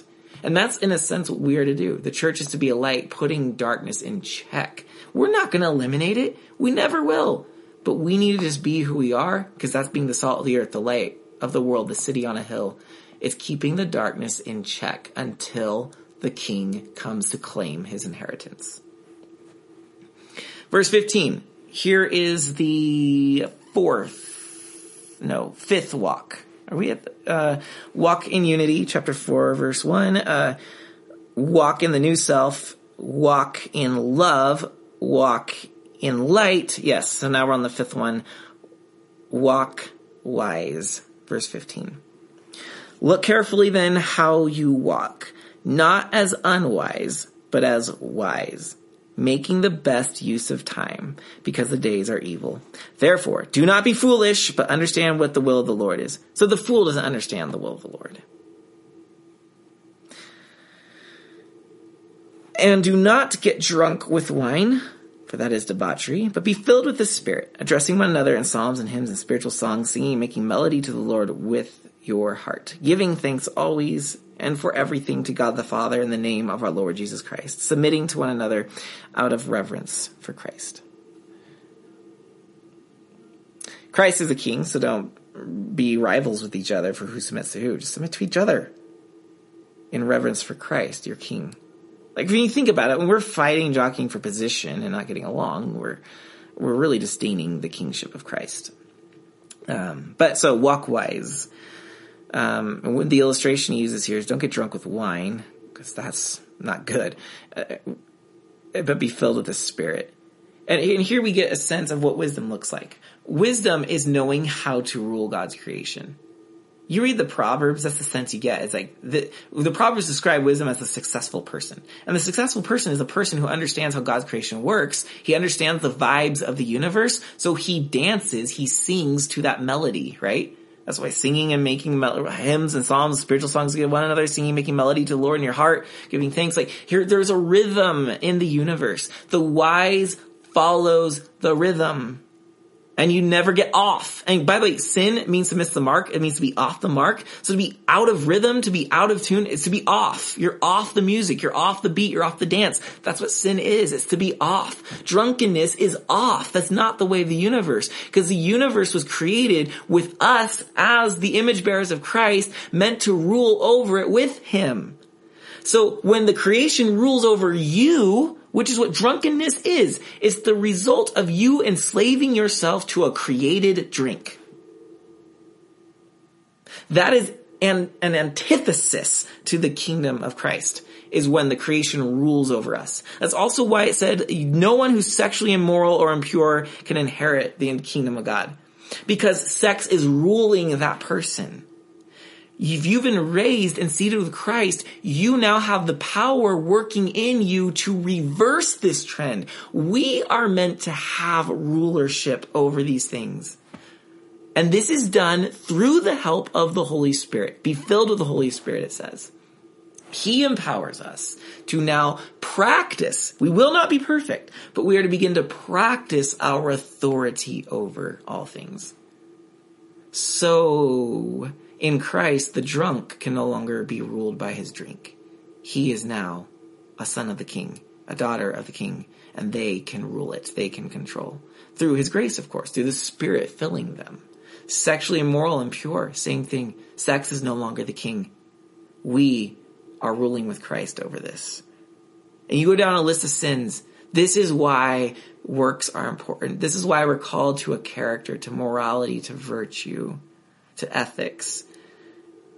Because they teach us and train us. They build us up. They give us strength. They give us the power to begin ruling with Christ. And the longer we walk in that direction, the stronger we become. And then we are people. Heaven will be what it is because the people there will have gone through a life that has learned how to rule over a creation that will never get out of control again. And that's why certain people can't be there, because they will let the creation spin out of control into chaos. That's what we're living in. We're living in a creation that's out of control, that rules us, and we have a very small group of people who have been raised and are seated with Christ and are trying to reverse this. The church should be a place where creation is not spinning out of control, but where we are practicing to the best of our ability to bring some control. Not the oppressive kind of control. We're in control of everything. No, because of course there's faith and we're letting go of things, but the point is that we ourselves are not controlled by creation or people or things. We are learning to walk in this liberty, in this union with Christ, in this where everything is now servants to us. All things have been given to us. As Paul said, all things are lawful, but not all things are helpful. You can see that in 1 Corinthians chapter 6. So walk wise, filled with the Spirit, to know how the universe works and to live not ruled by it, but in authority with Christ over it. Oh, that's good stuff. This stuff excites me. Verse 22. He now addresses domestic lifestyle, which some of it will sound strange to us, but this one's familiar. 5:22. Wives, submit to your own husbands as to the Lord, for the husband is the head of the wife, even as Christ is the head of the church, his body, and is himself its Savior. So, wives, submit yourselves to your husbands. So the image here is that the husband is like Christ and the wife is like the church. Now, wives, submit to your husbands. Of course, society goes ballistic over this, women need rights, and okay, pause for 1 second. Yes, women need rights, okay? Look, men and women, God created us equally, okay? It's time that we don't play favorites with men. So All that said, I'm not saying the feminist movement's doing everything properly, or are they about the right things. Don't label me there. I'm just saying, like, look, when equality is great, but let's not just shift the scales to now women are in charge. Like, that's just an overreaction. Okay? Let's just see, like, God created male and female in the image of God. He created them. That's what Genesis says. The image of God, it was split into two. His nature was given a masculinity and a femininity. Together, that is the image of God. In humanity, we see it split. So in the same way, by the way, that Jews and Gentiles are supposed to be coming together in unity, men and women are to be coming together in unity. And marriage is the image in which that happens. Coming together in unity. And so wives submitting to their husbands is not about who is the Lord and King and you need to do what I say, because that's not how Christ is. Christ laid down his life for us. So if anything, this is a call for men to put women above themselves. Yeah, that's crazy. So, wives, submit to your own husbands as to the Lord, for the husband is the head of the wife, even as Christ is the head of the church, his body, and is himself its Savior. Now, as the church submits to Christ, so also wives should submit in everything to their husbands.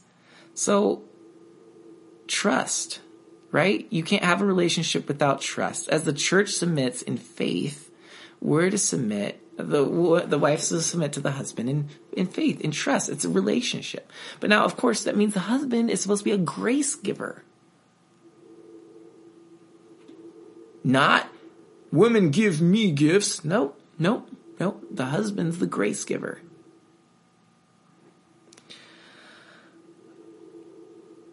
Of course, in this era that Paul's writing, this was revolutionary. Yeah, it was revolutionary that the husband would treat the wife like this at all, because you would be considered losing your masculinity if you were giving your wife any kind of equality to yourself. That's how the Romans saw it. But there's also, he's saying this in a familiar way, calling the wives to demonstrate faith, submission to the husband, because that's how Romans did it.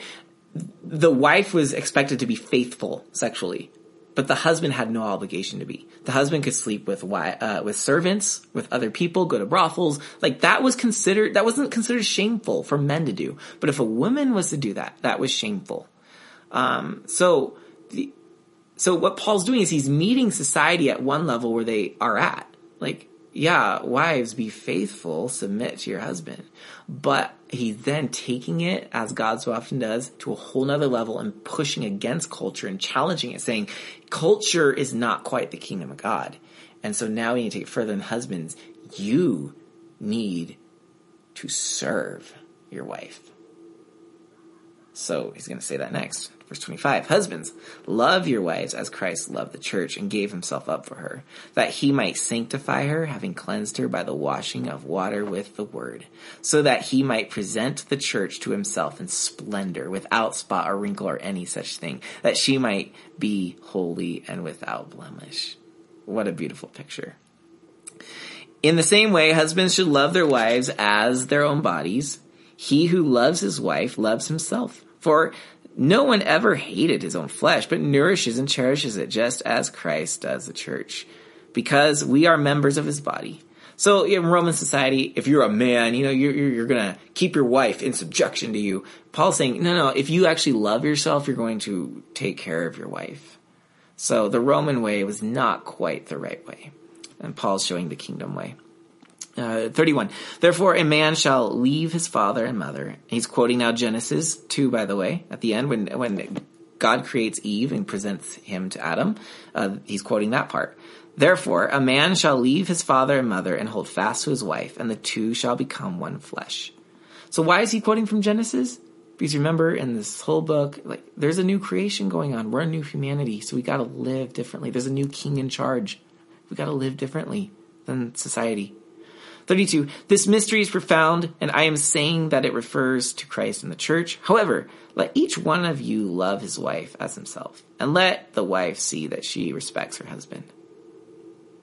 Chapter 6, verse 1, children and parents. Children, obey your parents in the Lord, for this is right. Honor your father and mother, for this is the first commandment with a promise, that it may go well with you, and that you may live long in the land. So there's a direct quote from the 10 Commandments, honor your father and mother. And then there's tied with it, how Israel, if they would honor their father and mother, they would live long in the land. Here, he's using that whole inheritance imagery once again. So the church has an inheritance. Fathers, do not provoke your children to anger, but bring them up in the discipline and instruction of the Lord. So fathers and mothers, let's train our children how to live like sons and daughters of the King.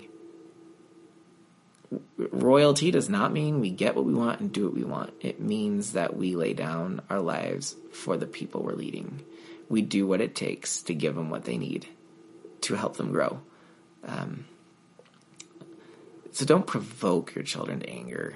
Always telling them they're not good enough. Always trying to make them in your own image. That's always sad. Trying to make them into the person you weren't. That is a horrible way to parent. We cannot parent out of our scarcity, out of our old self, out of our ego, because you will exacerbate, or what is it called? Provoke. I think the King James says exacerbate or something. Whatever. You will provoke your children. It's just that we can't do that. We have to parent in the new self, which says, I'm royalty, I'm enough. And out of this overflow of worth and love, I'm going to lead my children into the same. We've got to be patient, in the same way God's patient with our growth, we have to be patient with our children's growth. And that's the hardest thing with teenagers, I've noticed. In teaching teenagers at Lake Road Christian School, I've noticed one of the things that it seems teenagers and parents have a really hard time with is just parents tend to overreact to everything their kids do. And that makes the kids scared to death to share with their parents what's going on in their life because they're scared of the overreaction. They're scared of the disappointment. And I don't have teenagers yet, but I can imagine how hard it would be to be patient with their growth because, teenagers, it's pivotal years and they start doing things like, oh my gosh, I can't believe they're doing this. And you feel like you're losing control and you want to lose your mind and you just want to try to manipulate what they're doing and like discipline them into correct behavior. And some parents who've had a past and see their children pick up on some of that, they really lose it because now they're terrified their kids are going to be like them. But somewhere we have to trust God and we have to be patient. We have to simply listen to our kids and say, I'm not surprised. How dare we expect them never to make mistakes? We have to be gracious and understanding when they confess so that we don't lose relationship with our teenagers. We have to be people they feel safe coming to. Parents have to be the most supportive and trusting people that they know. And so I just see that that youth don't always feel that way toward their parents. They don't feel like they can share. They don't feel like their parents will understand. And that may not be the parents' fault. It may just be inherently a youth thing. Like, my parents will freak out. But I suspect that they pick up patterns from the past. My parent reacted like that about this little thing. Now that I've done this, how are they going to act? We need to be careful that we never parent out of the old self, but always out of the son and daughter of the King self, the new self, renewed in the spirit of our minds.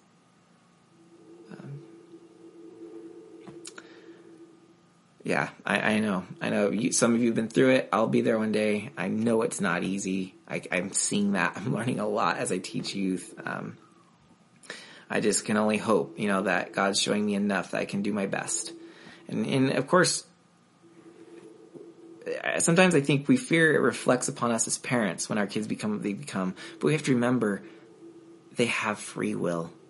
And you may be the best parent on earth, and that is not going to guarantee that your children will walk the way you want them to walk. But one thing I'm convinced of is that we need to become good listeners of youth because they just want to be heard. And sometimes they do what they do because no one's listening.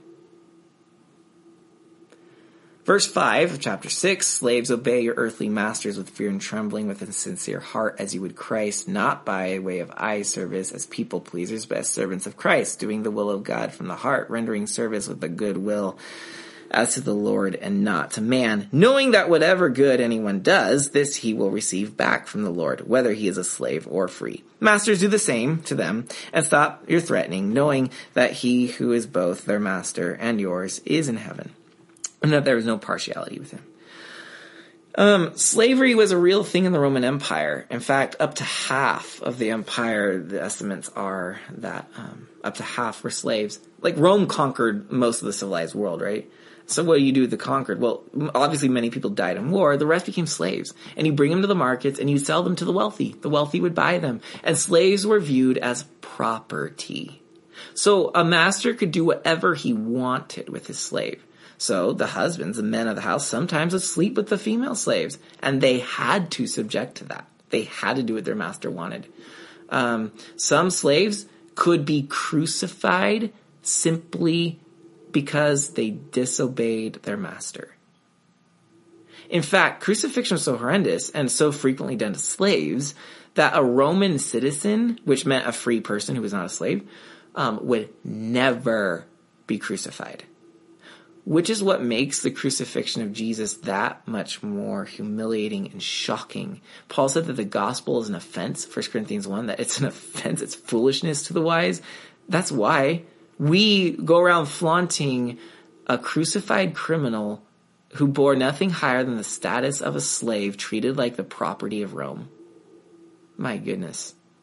And yet somehow that was exalted to the throne. Yeah, that's the gospel. The gospel is shocking. It's surprising. It's scandal. But Paul's saying this because masters and slaves, like, slaves, obey your masters. Masters, treat your slaves well, though. Now, and Paul here, a master may make a slave do something they don't think is right or not feel like they can do. We're not sure how the church counseled slaves in those situations, Paul here is just simply talking about the heart, like, hey, just serve your master like it's Christ. So he's not giving a specific situational how do I do this or what. Those must have been sticky. And I think Paul wouldn't dare say here because probably each situation warranted its own response. Sometimes theology is what we apply to a situation. It's not handed to us on a silver platter. This is how you do everything in life. Some things we have to talk through and wrestle through. Not every situation is just like the situation we handled previously. And I think that's going back to youth, it's one of the things that they have a hard time with is when we kind of just universalize all morality, like all rules, like this is how you have to, like everything has to be done like this. And they realize that it's in your teen years, you begin to realize the world is not as simple as you were told as growing up. Like it's much more complex as they have good questions and we have to meet the complexity of the world with their questions. Like, yeah, you know what? This situation, let's counsel you this way. And that situation, let's counsel you that way. And you're not Bob. Sarah's not Bob. So what we told Bob to do is not what maybe Sarah should do. They're different people. So anyways, I'm kind of springboarding here off of slaves and masters. So yeah, we see clearly masters need to treat their slaves. You need to be a Christian. But yeah, the slave, that would have been hard. But notice also, by the way, what Paul doesn't do. He does not denounce slavery. Isn't that interesting? It's a cultural norm, and we don't know what Paul thought about it. Was he against it? Or was it just something that was part of society, so much part of the fabric of who they were, they didn't even think twice about the fact that slaves should be treated, that there shouldn't be slaves anymore. In the church, Paul does say in Galatians 3, there's neither Jew, Gentile, male or female, nor is there slave nor free. So in the church, they all hold the same status. And so it does seem that Paul understands that in God's kingdom, and when he returns, that there isn't going to be a slave-master relationship at all anymore. It does seem that he sees that is the ultimate goal. But nowhere does he start to change the system, right? He's not using his letter to lead a parade against slavery. The church had to be wise in these days, right? They were a minority and they were not always welcome and they were sometimes persecuted. They had to be wise, and there's some things they just had to say, you know what? This is how the world is. We just have to keep being light until it changes. And guess what? It only took almost 2,000 years, but slavery finally went away. William Wilberforce, and then Civil War, Abraham Lincoln in America. William Wilberforce was in England. I say it went away, but it actually hasn't. So on one hand, we did grow out of slavery, but now there's a new slavery, and it's human trafficking, which is another severe problem. And Michael Beavers, whom you guys have heard on B-Sides before, and if you go to church, you've heard him also on stage. He has a deep passion for eliminating slavery, and maybe we'll have to get him on an episode to talk about that and things that we can do in regards to that. But it's interesting here that, it's not addressed. It's just, look, this is how it is right now. This is how we'll live in the midst of it. Maybe one day it will go away. I just find that interesting. All right. The walks are over. The main body's coming to its close. Chapter 6, verse 10, he says, finally. I've taught this passage on B-Side before, the whole armor of God. I mentioned it quite a bit on the Sunday message, so I don't think I'm going to say a whole lot here. I'm definitely not going to be exhaustive about it. So if you want more, you got to hear the others. But let's go through it. Finally, be strong in the Lord and in the strength of his might. So look, in light of all of this, we've got to do this in Christ. Be strong in the Lord and the strength of his might. Put on the whole armor of God, that you may be able to stand against the schemes of the devil. For we do not wrestle against flesh and blood, Jew, Gentile, wives, husbands, slaves, masters, children, parents, heathens, Christians. Listen, we don't wrestle against flesh and blood. Those are not the enemies. But we do wrestle against the rulers, against the authorities, against the cosmic powers over this present darkness, against the spiritual forces of evil in the heavenly places. Those phrases are hauntingly familiar to how Paul started the letter, aren't they? To those things over which his throne resides over. That's what we're wrestling against, is rival powers, rival kingdoms that are trying to use us for their ends. We just often take it all out upon our brothers and sisters and friends and family.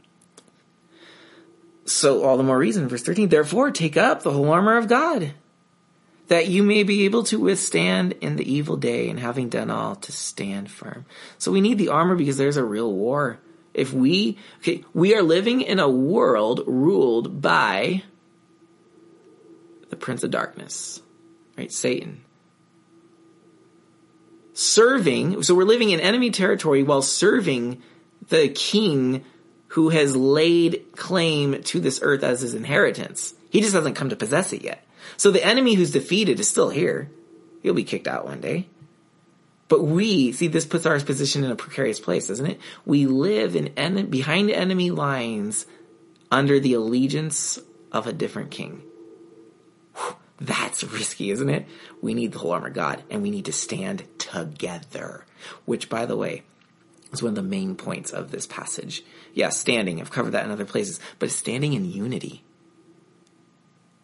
The Roman army was invincible if they marched in their ranks. It was when you picked them off individually, they're totally vulnerable. Their armor was made in such a way that they would stand as a shield wall. So let's go through the armor so I can explain that to you. Stand therefore, verse 14, having fastened on the belt of truth. The belt simply held up the skirt, so they just held things together. And having put on the breastplate of righteousness, and as shoes for your feet, having put on the readiness given by the gospel of peace. So they would have sandals in which they actually put cleats in, like some of the earliest cleats, like of athletic cleats, the Roman soldiers would wear so that they could stand their ground. They would dig the cleats in, and so that when they built their shield wall, standing side by side with one another, and the enemy pressed against it, their feet were firmly planted so that they would not be pushed backward as easily. And then they could actually propel with their cleats off the ground to move forward and to push against the enemy while the long spears would come out of the shield wall and take care of some of the enemy. Yeah, I don't want to get into too much gore for some of you, but and Paul says that on your feet, that's the gospel, pushing this thing forward. In all circumstances, verse 16, take the shield of faith with which you can extinguish all the flaming darts of the evil one, and take the helmet of salvation and the sword of the Spirit with which is the sword of God. Okay, so you have the helmet, the breastplate, and a shield, and a belt, and then shoes on your feet. You're not protected on the lower section at all.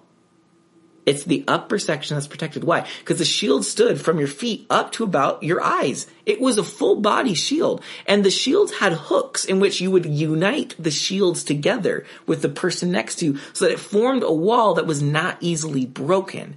And so now the shield was tall, covering the feet, which would obviously be planted to be pushing forward, and it went up. And so the only part that you needed protection on was really the helmet, the head area, so that if the enemy tried to jump up over the wall and attack from on top, the helmet protected the head.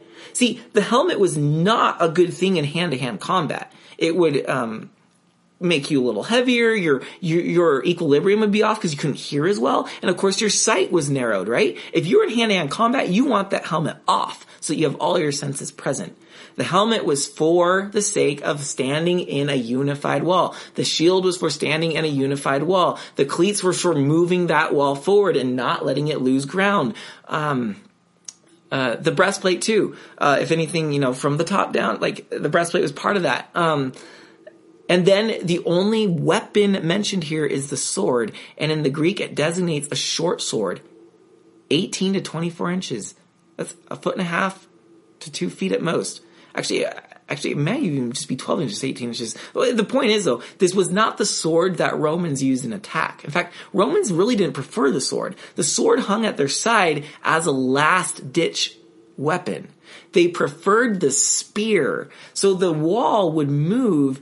The wall would stand there, and the spears would be really long so you could get to the enemy before they even got to the wall. The spear you could throw. The spear was the weapon of choice.